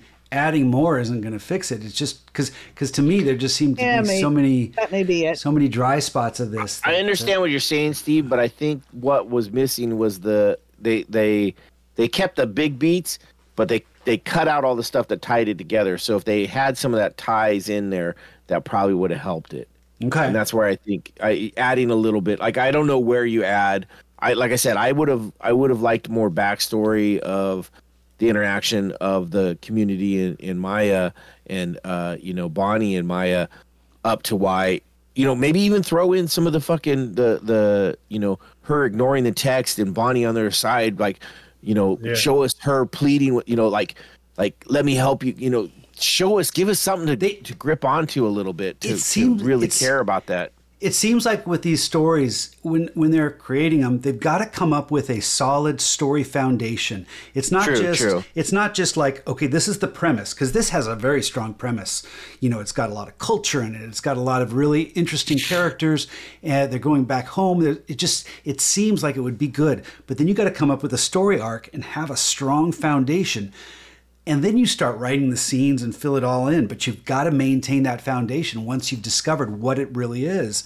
And to me, it didn't seem like it really ever, if they did have a foundation, I don't know what it was. And so adding more episodes, unless you have that foundation, I don't know if it's going to help. Or maybe they cut out some of that foundation and it faltered. And that can happen when you know, the higher ups come in and say, hey, change this all around. This is the plan. You know, and the only way of cutting is you cut foundation and you just, you know, you add a train sequence so you can get some action in there. So I'm looking at the writers for this, and there's a lot of writers with very little experience. Yeah. Or their experience is on very specific things, a lot of younger kind of stories, almost Disney-esque kind of kid stories. Mm-hmm. So that might have hurt this a little bit. And I don't mean this to sound sexist. A lot of women, you know, that, you know, I wonder if it was I don't want to throw this out there too, like, harshly, but, you know, diversity hires that, like, maybe shoot for a little bit better people rather than just, you know what I mean? I'm just saying, we're talking about bad writing. Somebody's mother is shouting right now, you know. I'm sure they are, but I'm just saying, it's like, well, everybody said the writing on this is, and I'm looking at the writing. You are jumping to a conclusion that women equal lesser writing. So I don't know if that's I'm okay. What I'm saying is there's a lot of writers with a lot of little experience, so they were hired. I get that. It is fair to say that in a entertainment, males have been more dominant, so you're not going to get as much experience with females. So there's something that you're battling against, the perception of lack of what I'm saying is get a good balance between experience and inexperience, so the inexperience can learn from the experience. And this has a lot of very inexperience, and I think it shows in the writing, is what I was trying to say. And I didn't want this to sound like I was picking on women. I'm just saying that also I had heard that they hired women specifically for diversity because it's a women-led story. And I'm like, I'm not trying to say that women can't write. I'm not saying that at all. There are really good women writers. Yes. They just didn't hire any. That's kind of what I was trying to say. Like I said, I didn't want this to sound like I was picking on women. And it's, you know, personally, I'm just saying, get good. I mean, find the best woman writer. Get some of the women that wrote comics, right? Get in there and you know, but that's what I mean is there's a lot of, I'm just looking at some of these, and it's not just there are men writers on this too. I'm just saying, you know, a lot of times in like series where there have been characters that continue to be developed, characters will have their own writer that kind of goes along with them. Like I could see Vincent D'Onofrio's Kingpin may have a writer in Disney that just kind of, you know, looks at the script and says, no, Kingpin wouldn't do this, and try to kind of tailor it so that it's something that is more plausible for the fans out there to keep a certain continuity. I don't know if that's the case. I'm certainly this is a spotlight feature, lower budget. You're not going to get as much. But head writer on this was Amy Rardin. Okay, right. She's known for Echo. That's her biggest deal. Next was the second version of Charmed, which was like just a couple years ago. Jane the Virgin and a bunch of other like Jane the Virgin. Real, I mean. But it's like a lot of like these happy, silly kind of design for young women. But I don't think that's what this story needed. You know what I mean? And she's the head writer, so I'm going to put a lot of this on her shoulders. That I think that she doesn't have the chops to write this kind of the gritty, grounded, series. I think it's very possible, but it's also very not possible. You know, we're dealing with an industry that is very male dominated. This is producers coming down and putting their. I know, but I mean, we're getting wildly speculative here. There's true. There's how many writers, and none of us were in the writers' room. It could have been multiple things. I'll tell you, because there were some things this show did really well. Like Yes. they hired a lot of people from the Choctaw Nation and got Well, yeah, really deep into the culture and things like that. And I thought that was really, really well done. and So that wasn't. I mean, that was part. I mean, I don't want to say it wasn't part of the story. It was part of the grounding of what this was. It was the backdrop, right? It was You're it was talking what about this was. the past culture, like how they kind of introduced the. Well, some no, of the just the origin- Choctaw, like the Everything. yeah, they went Everything. and got the entire tribe involved. They had the chiefs and I- special people. I went and watched some of the stuff. The Choctaw Nation actually has a page dedicated to Echo that talks all about really? what they put into this. And I went and read that, and they talked to a lot of people. Is The it- ground, that's what it was built on, right? That's the foundation, and that was great. Well, so, You know what I mean? so Yeah, one of the like things that really disappointed me in the big final episode, where they had the whole celebration, Powwow? Powwow? I thought, to me, it was so flat and so dull, and I really felt it was. Well, that's kind 'cause of they an didn't use insult. it. It was an insult to probably what it really is. Maybe it was the filmmaking, but it just felt so. Well, if you so think much like about a it, dud. all the stuff that they did with it, right? They show them coming in, they're dancing in their their I don't want to call them costumes, but their clothing and stuff. All that was attire, real. sure, yeah. Attire. That was all really good. And then they pull away to the bad guys or the action and the different things where it's not Choctaw related, where it could be anywhere. It could be in a parking lot in Walmart, some other place. It wasn't related to that. Then and then they show a little bit about it. Like, okay, let's talk about the scene. We get the echoes of the mothers before and the ancestors. We get the stick ball game, right? Which apparently Yes. is a actual game that's still played today, but it was originally there. Is the oldest field game in the in this North America. It's grounded as the oldest field game in North America, and so that was really powerful, and that was the Choctaw people saying, this is how we do it, this is what it is. And so that was exciting because they stuck with it and they gave us all of that. They didn't pull aside to show two people talking in a tent about whatever. That's what we got at that final episode. And I agree with you, Steve. There were some parts of it that were great, and then all of a sudden it felt really flat. Yeah. And I do think agree that's that, where it was. that game they played in episode 3, or when they're playing that native game, that was really exciting, and there was a lot of sweat and blood on the field that you got to really feel a part of, and so that. But I didn't feel that with most of the series. I thought all the like historical flashback sequences were really good. I liked the Light Horsemen. And those are all based in The real Annie Oakley type real- thing, yeah.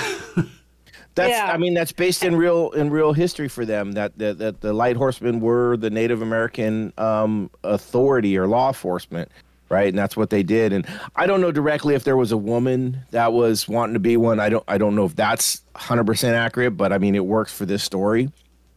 I mean, Because it's not outside the realm of possibility. Oh, not at all. Not at all. And- I mean, I'm not saying that. I just don't know if and- that's actual part of the story. I don't know for a fact. Yeah, and I thought all that was done really well. It was done with a lot of respect and sensitivity, and I just I think I don't know if that's where they put their energy and weren't able to give the rest of the story that much, or I don't know, but it's like the actual story was neglected in favor of the building of Right. the cultural background, which was fascinating, but it wasn't a documentary about the Choctaw in America, and unfortunately. No, but they dealt with a lot of. I mean, that opening. That's part of the mythology. That's part of their actual beginning mythology, and I thought that was great. The stickball game, that is literally how they decided. They call it the little brother of war, because that is literally what they used it for, was to decide things that you would normally go to war for, instead of, we're going to play this game. And I was reading about that. They said the fields could be as little as 100 yards apart or 100 miles apart. Oh wow! Like The goals. The goals. Yeah. The goals. Yeah. And I was like, Wow. God damn, could you imagine playing like a 5-mile field? Like, God damn, that's a lot of running. Yeah. And you got to admit, all these cultural flashbacks really had a great payoff. You mentioned how the character Echo didn't. This is different than the actual comic. It was in here. It was more about an echo of the cultural past or these characters, and so that really created a good payoff in the end when they put that all together, and they all kind of stood behind her when she was facing off against Kingpin. Yeah.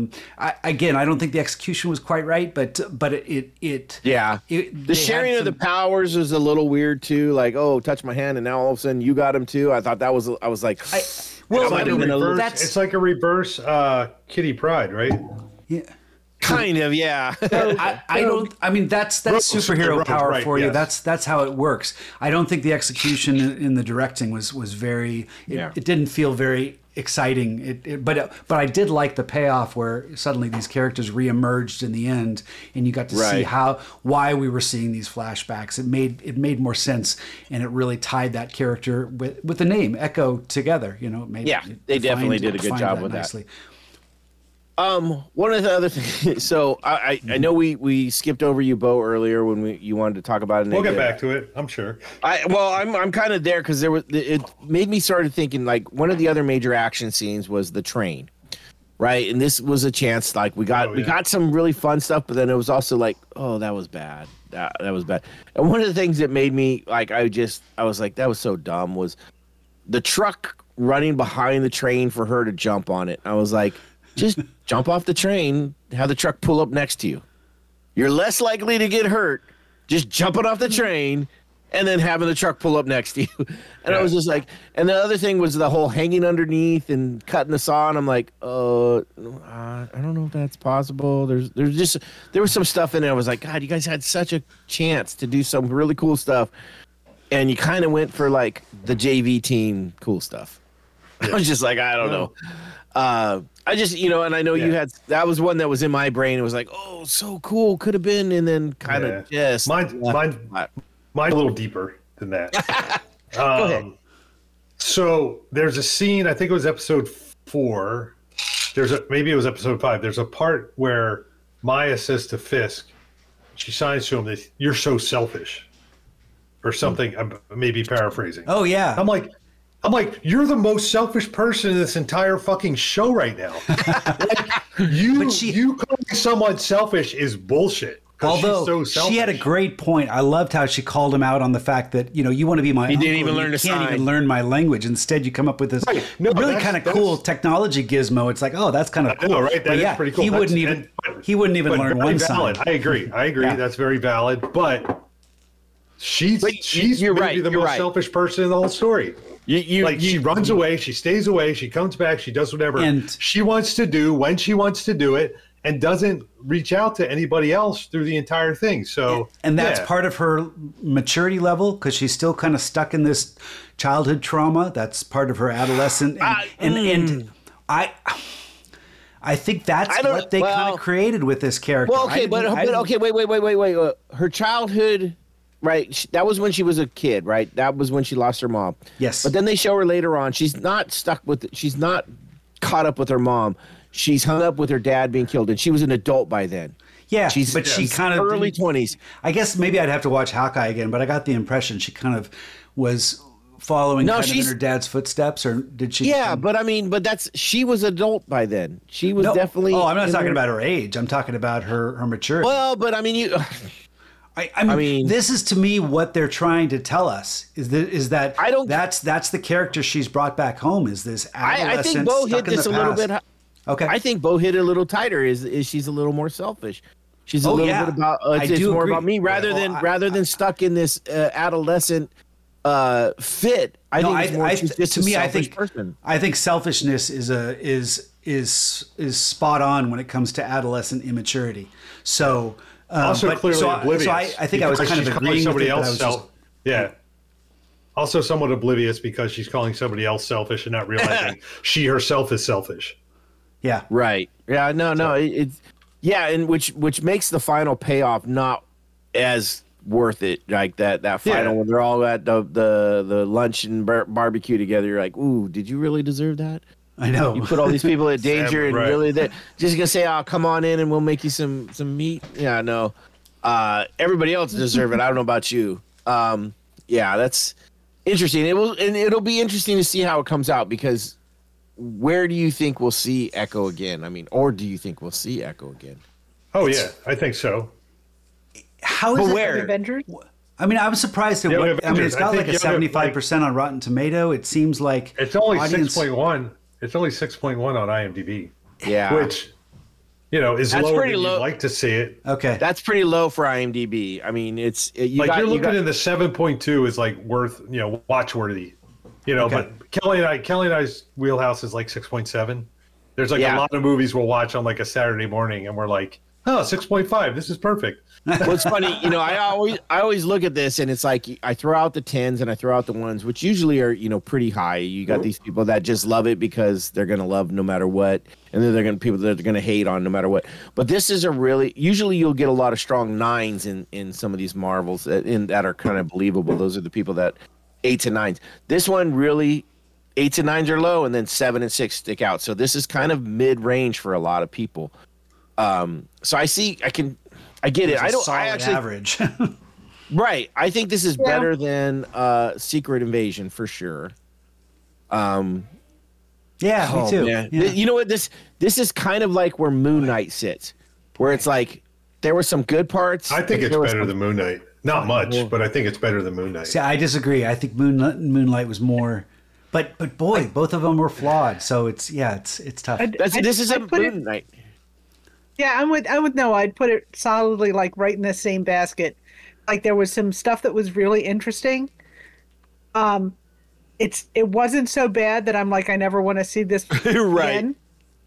But there's I got to take the room for improvement and improve. Yeah. Right. What if you Like, take I mean, away no- episode 1, Noah? Where do you put it? It's down. It's below Moon Knight. Then, Yeah. I mean, episode 1 carried this because, like, I Yeah. literally was like, after I watched the first episode, and I only watched one. I only had time to watch one, and I was like, "Fuck, this is gonna be good." I was so excited, and then I watched I think I watched 2 and 3 together, and I was like, well, maybe it'll come through in the end. And then I watched the next 2, and I was like a day later, and I was like, oh, okay. Well, I mean, but one started off so strong. Although the one problem I do have with the episode 1, and it's only because I'm one of those completists, and because they use so much reusing of footage from Hawkeye of like her fighting and her absolute the exact same scenes. It wasn't even reshot. And this is coming from someone who's seen Hawkeye how many times? I'm about 10 now. Okay, I've only seen it once, so I didn't. I mean, I was curious if they actually got Jeremy Renner to come back and I reprise. watched it 3 times this year See- for Christmas. Here's the thing. I think that might have been the problem because like all the Daredevil footage was new, Right, and but they couldn't get and Jeremy not only back. that, I thought that scene was shot really. It was shot like Daredevil. It was all one long scene. Yeah. Yeah, And- they brought in the choreographers from Daredevil to help with that, probably. Yeah, probably. But No, yeah, go ahead, Nina. Sorry. I think if Jeremy Renner hadn't been in that terrible accident, They they might probably have had would have something tried new. to shoot some stuff. Yeah, I think they Possibly. would have Yeah. like from another perspective or something like that, even if it was very brief. But I think he just was not available. Yeah. No. Yeah. You were saying about totally went out of my head. I'll think of it. Sorry. Take a Never drink. mind. Oh, HMB. I actually have been, I think, drinking less than you guys. I only made 1 drink, and I'm still working on my beer. So, but it was HMP. You were talking about Hawkeye, and I'm catch up. I'm actually almost done with the entire series, so I'm a couple episodes from being complete. But one thing that they said about Hawkeye was that they didn't really like it as much because when you watch it live, like now it makes sense. You can watch it around Christmas and all that. Yeah. It's like very Christmassy. But Hero they were Movie saying that- Podcast, HMP. Yeah, Hero Movie Okay, Podcast. thank you. I'm sorry. I was Yeah, no problem. I was caught on that. I had to. Okay. Yeah. So they, but they said that they were disappointed that it didn't finish up before Christmas. Right. Yeah, I remember that, and it was the case. And I do remember It was a that. Christmas thing, and it all culminated at Christmas. But Christmas had happened like 2 or 3 weeks before. I think it was in only real 1 time. week. I think it was only the last episode that ended up the day after Christmas, or like a Well, week I'll after check, Christmas. but go ahead. Yeah, but, But no, you're right. But it's one of those things. Is I still watch. I mean, I remember that when it first came out, I watched that series at least twice. That first, within that first, finish of it all, and I don't know how and why I ended up watching it so much this season, but I did. I watched it 3 times through. Just because I was like, I was in the mood to watch Christmas stuff, and it came up, and I was like, oh shit, that's fucking. And there's there's charisma in that series. Yeah. It's just it's fun to watch Jeremy Renner and the characters kind of are fun. This is a tougher one because the characters are more in the mood. They're in a mood, and so they, you're. yeah. You're right. It doesn't. Maya's hard to like. I mean, if Biscuits wasn't in this, and maybe Scully wasn't in this, I don't know if there's a likable character. Well, I guess the uncle, Henry. what was it, Henry? I was trying to think of what his middle name, Black Crow. He was very likable in a way too, but it was like there's just not a lot of likable characters. I did enjoy we didn't talk about, you talked about Kingpin, and if they had a side villain, they did have that side villain that came in, the one that kind of shot the bazooka at the end into the air. Oh, yeah. And I did enjoy some of his deliveries. He was a very unlikable villain, right? Because he just seems like a douche. He's very comic booky in that like this guy would never get to this level of being in charge of, well, unless you just have a whole. I mean, he's kind of like they should have sent the tracksuits. They really should have. I liked the performance, is what I'm saying. I thought he was. I saw a guy on YouTube who speculated that he was actually, and his little gang were actual characters from the comics who were like Bullseye's people. Oh, okay. Yeah. So, they There's never rumors he's confirmed it in coming the back. show. So There's rumors that Bullseye's going to be in the new Daredevil. So what'd you find out there, Bo? It actually was December 22nd was the final episode. So those guys are liars. You're an executive producer. Straighten their asses out. I might have to do that. I might have to get on there on the Patreon and let them know. Yeah, I have 7 episodes left, and I'm caught up. And then I'll start Patreon donations if I think it's worth it. They got a pre-show, post-show that I think is worth it, and then They do? Okay. They do a thing called a Dinger Zone, which is Yeah, I've heard about that. I mean, obviously, I've heard it. I've listened to 400. It's like a Noah. I know everything they have with the Patreon. Don't worry about it. it's like a half hour. It's usually like a half hour long of them just talking about. It's like hanging out with your buddies. Nice. Real cool show. I mean, Yeah, like I said, it's a good show. It's a great show. I really do like it. If there's any show better than ours, it's got to be them, right? So If it's possible. if it's possible, Yeah. So it's going to be interesting when I do sign up. They're going to do you want to plug anything? And I'll be going straight to the right. sees it plug, and we'll see how that goes. Yeah, no, that'll be fun. It'll be good. Yeah. I would definitely say it's worth it. I mean, I don't mind spending my money. I even sent them an email the other day saying that it's the best $20 I spend every month. Do they reply? Yeah, I do hear from them every once in a while. Oh, nice. I follow on TikTok too, and see them there and stuff like that. So Wait, no, I wasn't aware of this. You're a 14-year-old girl? yes, I am. Okay. And because of my weight gain, I got the boobs to prove it. No, I can't even remember how I got on TikTok, but once again, my TikTok feed is a lot of ridiculous political shit and kittens. Oh, nice. Yeah, no, kittens follow me everywhere, and yes, if my wife wouldn't stop me, I would have an army of them. So Wow. it's all good. All right. Well, if I didn't have a full-time job, I'd probably have about 7 dogs too. So dogs are fun and all, but they just don't beat kittens. So well, anyhow, okay. back into this show. I don't know if there's anything else when you spoon with your kitten, are you the big spoon or the little spoon? I'm just wondering because I'm okay. I'm okay either way. Yeah, I'm okay either way. There's a whole comedy routine. You can find it online. It's a guy who's comparing. He's like, I take offense to you comparing me to other dog people because I have a Great Dane and you might have a Chihuahua. And he's like, and the woman in the audience goes, I have a Chihuahua. And he goes, okay, well, let me ask you this. Has your Chihuahua ever given you a concussion? Nice. When you spoon, are you the big spoon or the little spoon? and with a Great Dane, you're like, whatever they want. Whatever they want, exactly. We had a neighbor growing up and they had a Great Dane, and that's every Halloween. We'd always ask where the dog slept, and it was wherever he wants. Yeah, exactly. Nice. I'm not sure if there's too much else to talk about, Echo. Oh, yeah, I can't think of anything. What about the finale scene, the sequence in the jet? We get Kingpin watching. Oh, I mean, no, it was kind of a dud, but it's basically kind of trying to get us ready for Daredevil Reborn. I'm assuming that. Well, it was definitely a dud. And yeah, it was like, okay, so you beat up your jet, big deal. Well, no, but he wants to be there now.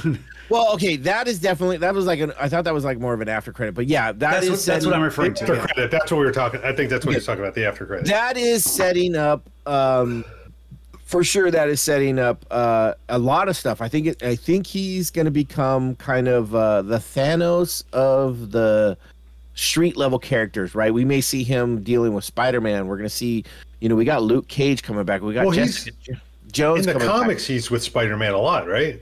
He was originally a Spider-Man villain. Yeah, that's what I thought. But just that hasn't happened in the MCU yet, has it? No, but I'm thinking we're going to see. I think we're going to see an introduction with Kingpin is going to become like the Thanos of kind of like maybe even some of the movies back into a lot of these series. Daredevil, like I said, we're getting Luke Cage back. We're getting Jessica Jones. Iron Fist is up in the air, whether it's a recast or Colleen Wing takes a spot. I really hope it's not just a straight Colleen Wing becomes Iron Fist. I would fucking rather just have a recast because I think the Iron Fist character is really good in his interaction with Luke Cage. And I think Colleen Wing was good on her own. But there's talks about all those guys coming back, and D'Onofrio's Kingpin is going to be that Thanos for those in ground level characters. So I think, and it all revolves around him being mayor, which is also part of the comics, right? They're pulling from real sources. Oh, it was. Oh, I didn't know that was in the comics. Yeah, a lot of Daredevil. Talking about. Oh, go ahead. Sorry. I was going to say I think that's a wonderful idea because Vincent D'Onofrio's performance is absolutely terrifying, right? And. And when you're talking this one wasn't as terrifying. This one was more like, no. Put down the drink, Uncle. You need to get back to yourself. I mean, it had its moments though. When he decided to dismiss the. Oh, that was ruthless, and I'll give you. And I almost thought that wasn't needed. I understand what they were trying to do and show, but it was also kind of like, can't you just be intimidated enough to say like, look. You don't fucking say anything, and people are so scared that they don't fucking say anything. Like everybody that starts to come work for you and dies, like pretty soon people are gonna be like, "Hey, yeah, don't work for that dude." Everybody that works for him, from chefs to fucking interpreters to someone that comes in. That was brutal. The interpreter, like, come on. What does she know? Yeah. What does she know? She talked to your daughter or your niece. You didn't say anything like, "Hey, remember when I had you kill all those crime lords?"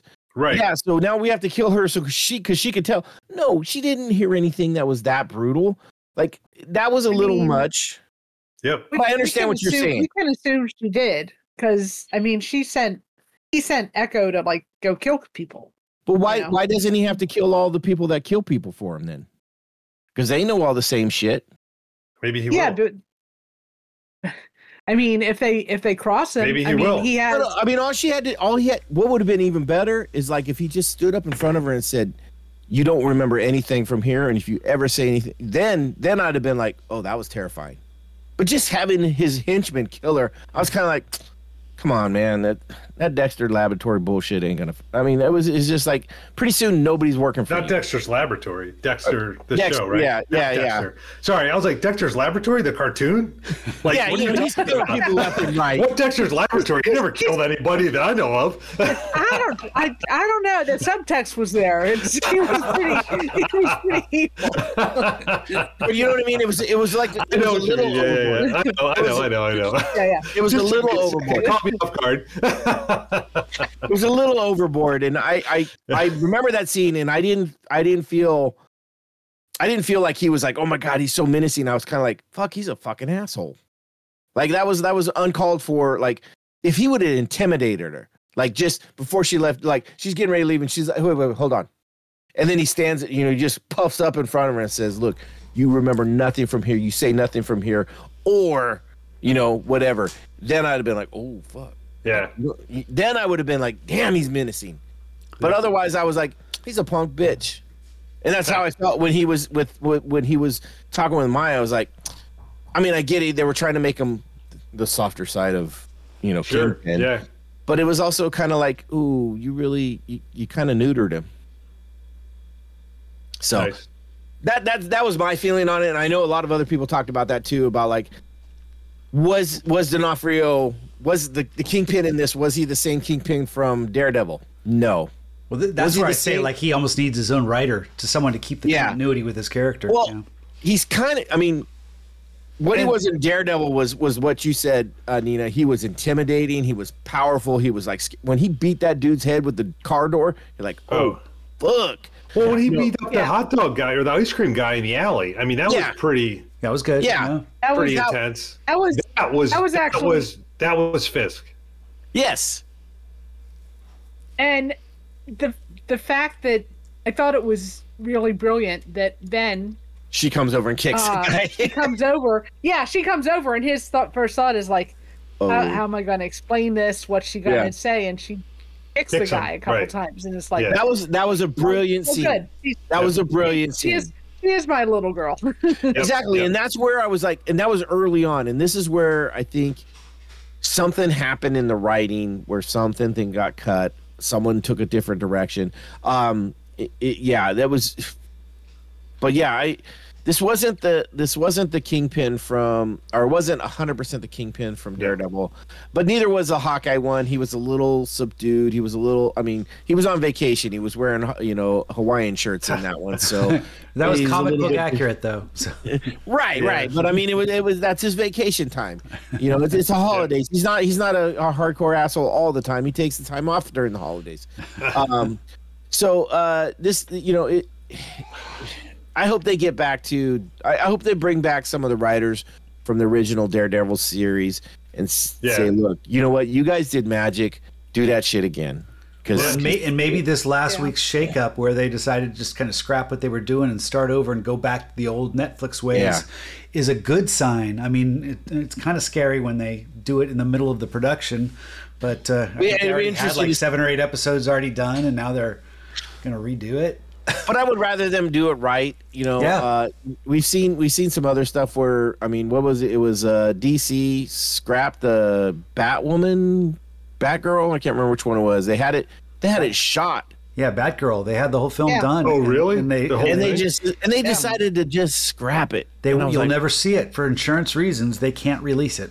Yep. There's some clips for out there. insurance reasons. Yeah, because they sold it it's taxes. Okay. Yeah, taxes. they wrote it off as a actually, loss. There you They go. can write it off as a loss That's it. because it would cost more to promote it and distribute it than they think they would make. I don't think that's true. I saw some clips from it and I was like, fuck, I'd watch this in a heartbeat. Oh. It looked better than a lot of the other crap they put out. I'm sure you can find it. I'm sure you'll be able to find it somewhere. You'll be able to find it somewhere on the dark web. Maybe. But the one that really killed me is Coyote versus Acme. Is another one that they're like, yep, we're not Live action or cartoon? It was going to be like a combination, like Space Jam. Oh, But- okay. Did you guys ever read that short story? It was in the New No. Yorker. It's real short. It's like three pages long, but it's like the short story is just like the Coyote's lawyer filing against Acme Corporation for having faulty products that have Oh, injured really? his client, the Coyote, and they were going to have like a whole courtroom drama with the Coyote and Oh my God. which and That's the thing is, people Get saw She-Hulk like to be his rough cuts. lawyer. Get She-Hulk to be his lawyer. There you go. Anyway, but like people who had seen the rough cut were like, "This is hilarious. It's really really funny." But they were like, we don't think it'll be a hit." So Oh, I don't know if I trust all the executives in Hollywood. I don't think they understand what people really want. you know, I don't it's know, the yeah. problem is there's too many guys that it wouldn't matter what they were doing as long as they're making money. You know, they could be True. making shoes or transistor radios or whatever, and it's like you got to have people who love to do it. Right, But yeah. you know, Yeah, I hear you. too many people just want to make money. Yeah, well, yeah, that's true. Oh, that's four of us right here. I don't know about you, but I want to make some money. So, I don't mind making money. I don't want to sell myself out for it, but I don't. Well, here's the thing. I would like to make money, but how much would I have to sell myself out? How much money are we talking about? I mean, that's the real question. 20's a 20. I don't. If you want to make if you really want to make money, you don't do something as unpredictable as movies. True, You never know true. what's going to happen. You know, you Well, sell Pepsi, something that people buy all the time. You know, Nike shoes. Nike shoes. Coke. One release we're going to Cocaine. see in 2024 that's a positive is Deadpool 3, and that just wrapped production on Wednesday. So Oh, I nice. think, or today, awesome. I think, yeah. So Yeah. That is going to Awesome. be really good. Will be exciting. Yeah, for sure. I am reading rumors about that have me very excited. I mean, they've all One of been them good. is- The first one was the one best, of but them- hopefully this isn't like Hangover 3 territory.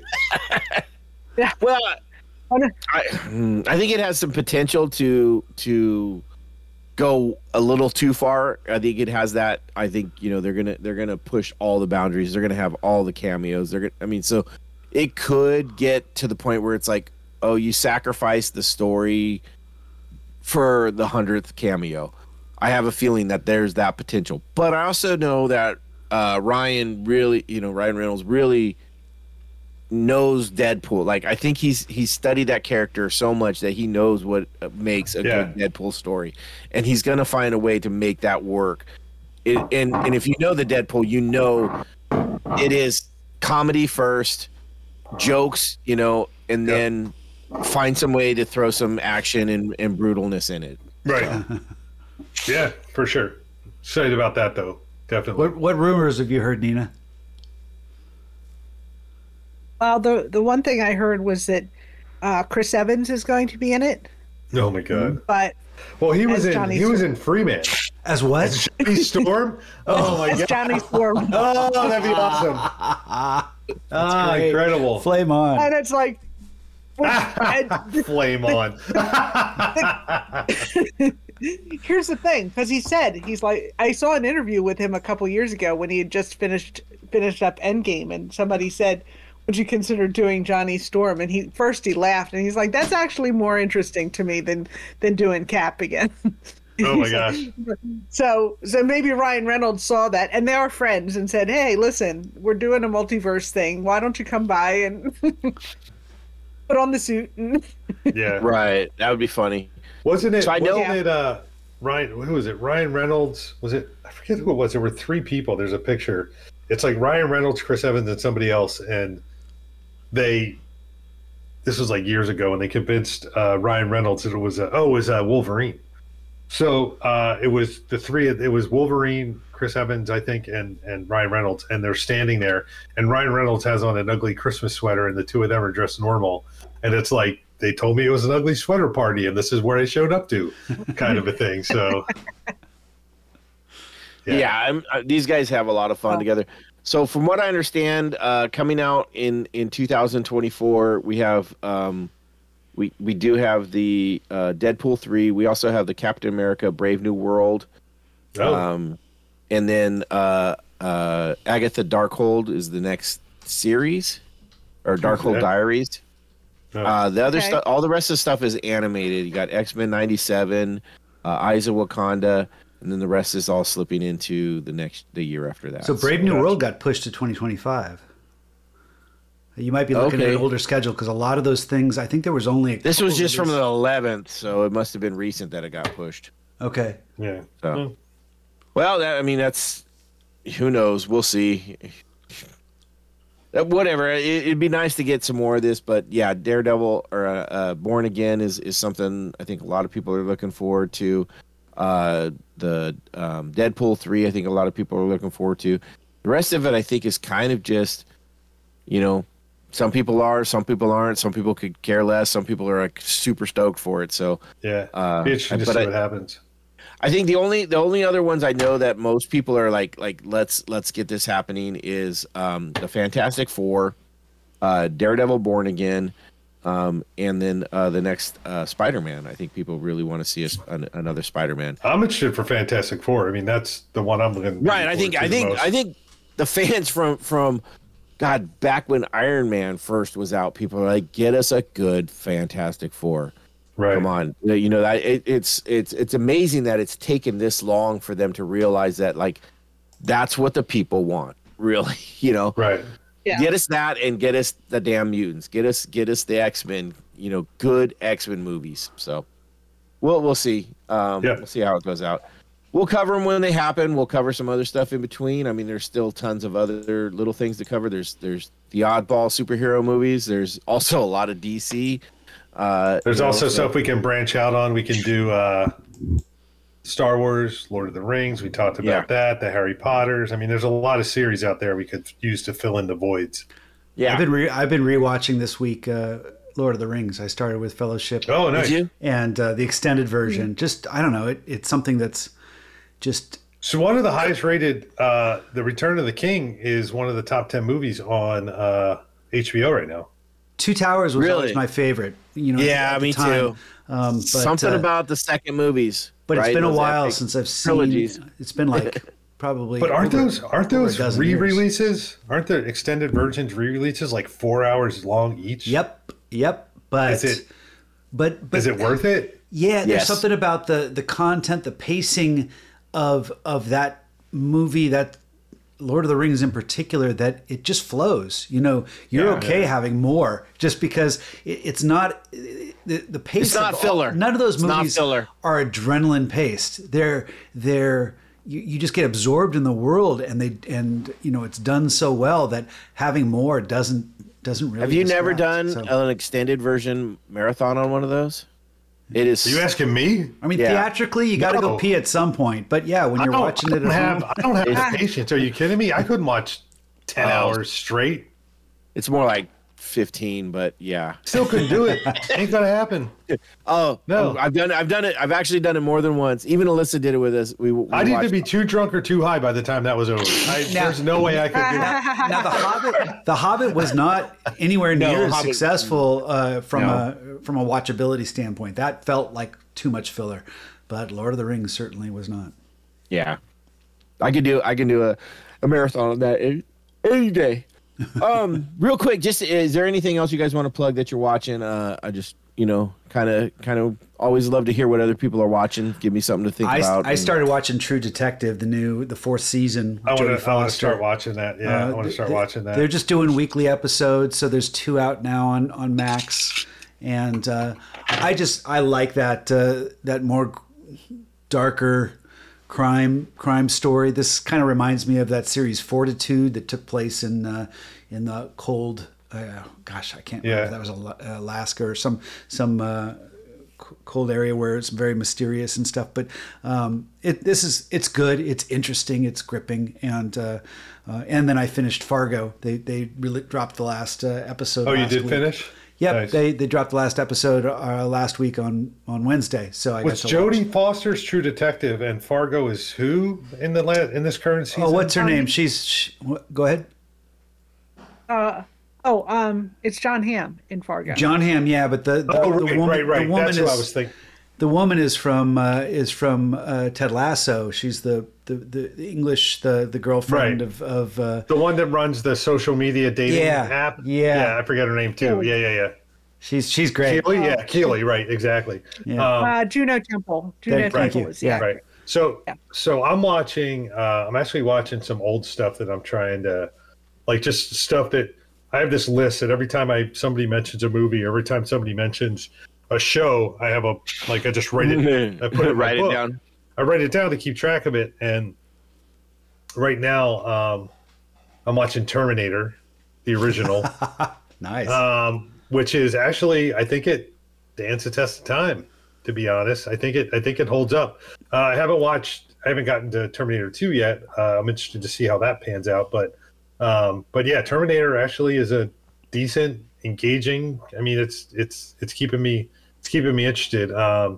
There's that, and then as far as series go, I'm just finished. I'm trying to get caught up on Billions. I watched almost all of it, and then I got free access to it through something. I don't remember what.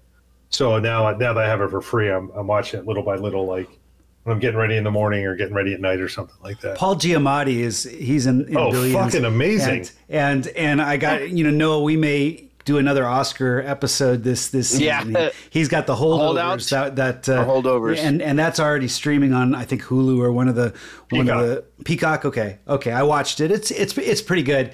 The same director that did Sideways, which is one of my most rewatchable wine dramas. Right. Kelly and I talked about trying to watch the best picture nominations this year before the Oscars, and we think we can do it this year. It's just like the hard part is like some aren't streaming it. Huh? Some aren't streaming yet. Yeah. Well, we would pay for it or whatever to rent it, but if we could, the other thing is though, it's like playoff football, man. It's like her team is still in it. Her team is still sticking it out. So we got football every Sunday, so we only get one day of movie watching. Wait, is she a Niner fan?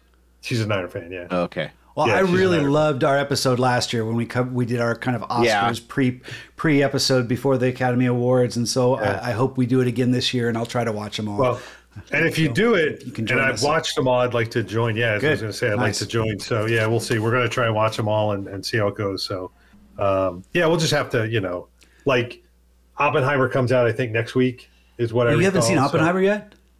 No, it's Okay. been a busy year. It's just been a busy year. But you saw like, Barbie. I want to see it. I still haven't seen Barbie yet. Oh, okay. I mean, all right. Dude, I'm telling you what, we haven't seen any of the Best Picture unless it's just randomly been as part of this. But okay, you got a lot of work. It's just been a pretty busy year for us, for whatever reason. So, we were. It came down to it until September. We were busy both days, every weekend, trying to like train for Mount Whitney. So once September rolled around, we were just like doing some other stuff. Whatever. Anyway, I don't need to explain it to you guys. I was just busy. Not bad. So we'll jam it in. We'll watch two a weekend. It'll be no time. We'll be caught up. So, Steve, you growing a mustache there, or did you just not shave today? Thanks. Ina, is there anything that you're watching specifically? Yeah, I want to. I'm actually watching something that's very very light and fun. It's Brother's Son on Netflix. Sun, S-U-N. Have you guys heard of this? No. Okay, let me give you the setup. The head of a Chinese crime family is shot in Taipei and is in a coma. But before he loses consciousness, he tells his oldest son and like the enforcer for the gang, "Go take care of your mother." The mother and the father have separated. She's living in California, and she's Michelle Yeoh. With the younger brother, has no idea he's part of a crime family. So. Oh, really? Interesting. Yeah. So the two brothers have to team up. Yeah, he's a pre-med student and is really into improv, and so the two brothers have to team up to try and track down who shot their father and who is targeting like all these other crime guys. And it sounds super heavy, but it's actually real. It's got a real dark sense of humor, and the fight scenes are simultaneously really well done and well choreographed, and really funny. I don't want to give anything away, but there's this big fight scene in the second episode, and Andrew and I were laughing so hard that we woke Claire up, and she had to come downstairs. And it was like, what are you guys laughing at? And we're like, come over onto the sofa. Let us rewind this scene and show it to you. And best moments of raising kids. That's great. Yeah. So I can highly, it's like if you get tired of the really heavy stuff, I can highly recommend this. Say the name again? I'll be honest. Brother's Son, and it's SUN. It's their last name. And Netflix, yeah. Yep, Michelle Yeoh. It's awesome. Yeah. Also. Nice. That's really cool. Me and Alyssa, we started watching The Bear, which, I wasn't sure if she was going to be able to take that because the anxiety of it really gets to her. I don't know if I had ever talked about Blue Eye Samurai, animated series on Netflix. Oh, I heard that was good. about it. Heard it's great. It's interesting. Like how she is not into violence and anything like that, and not really into, not swordplay or anything. She sat down. I think I was in the middle of the first episode and just kind of was like there, and then sat and watched the absolute rest of the series with me. Oh wow!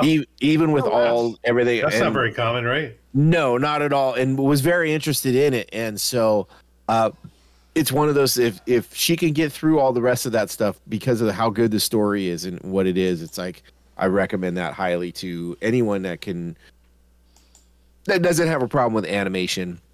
It's a samurai story. It's very good story, and very well done. It's an adult story. So. Just so it's got a very adult themes in it too, so it's not your typical cartoon for sure.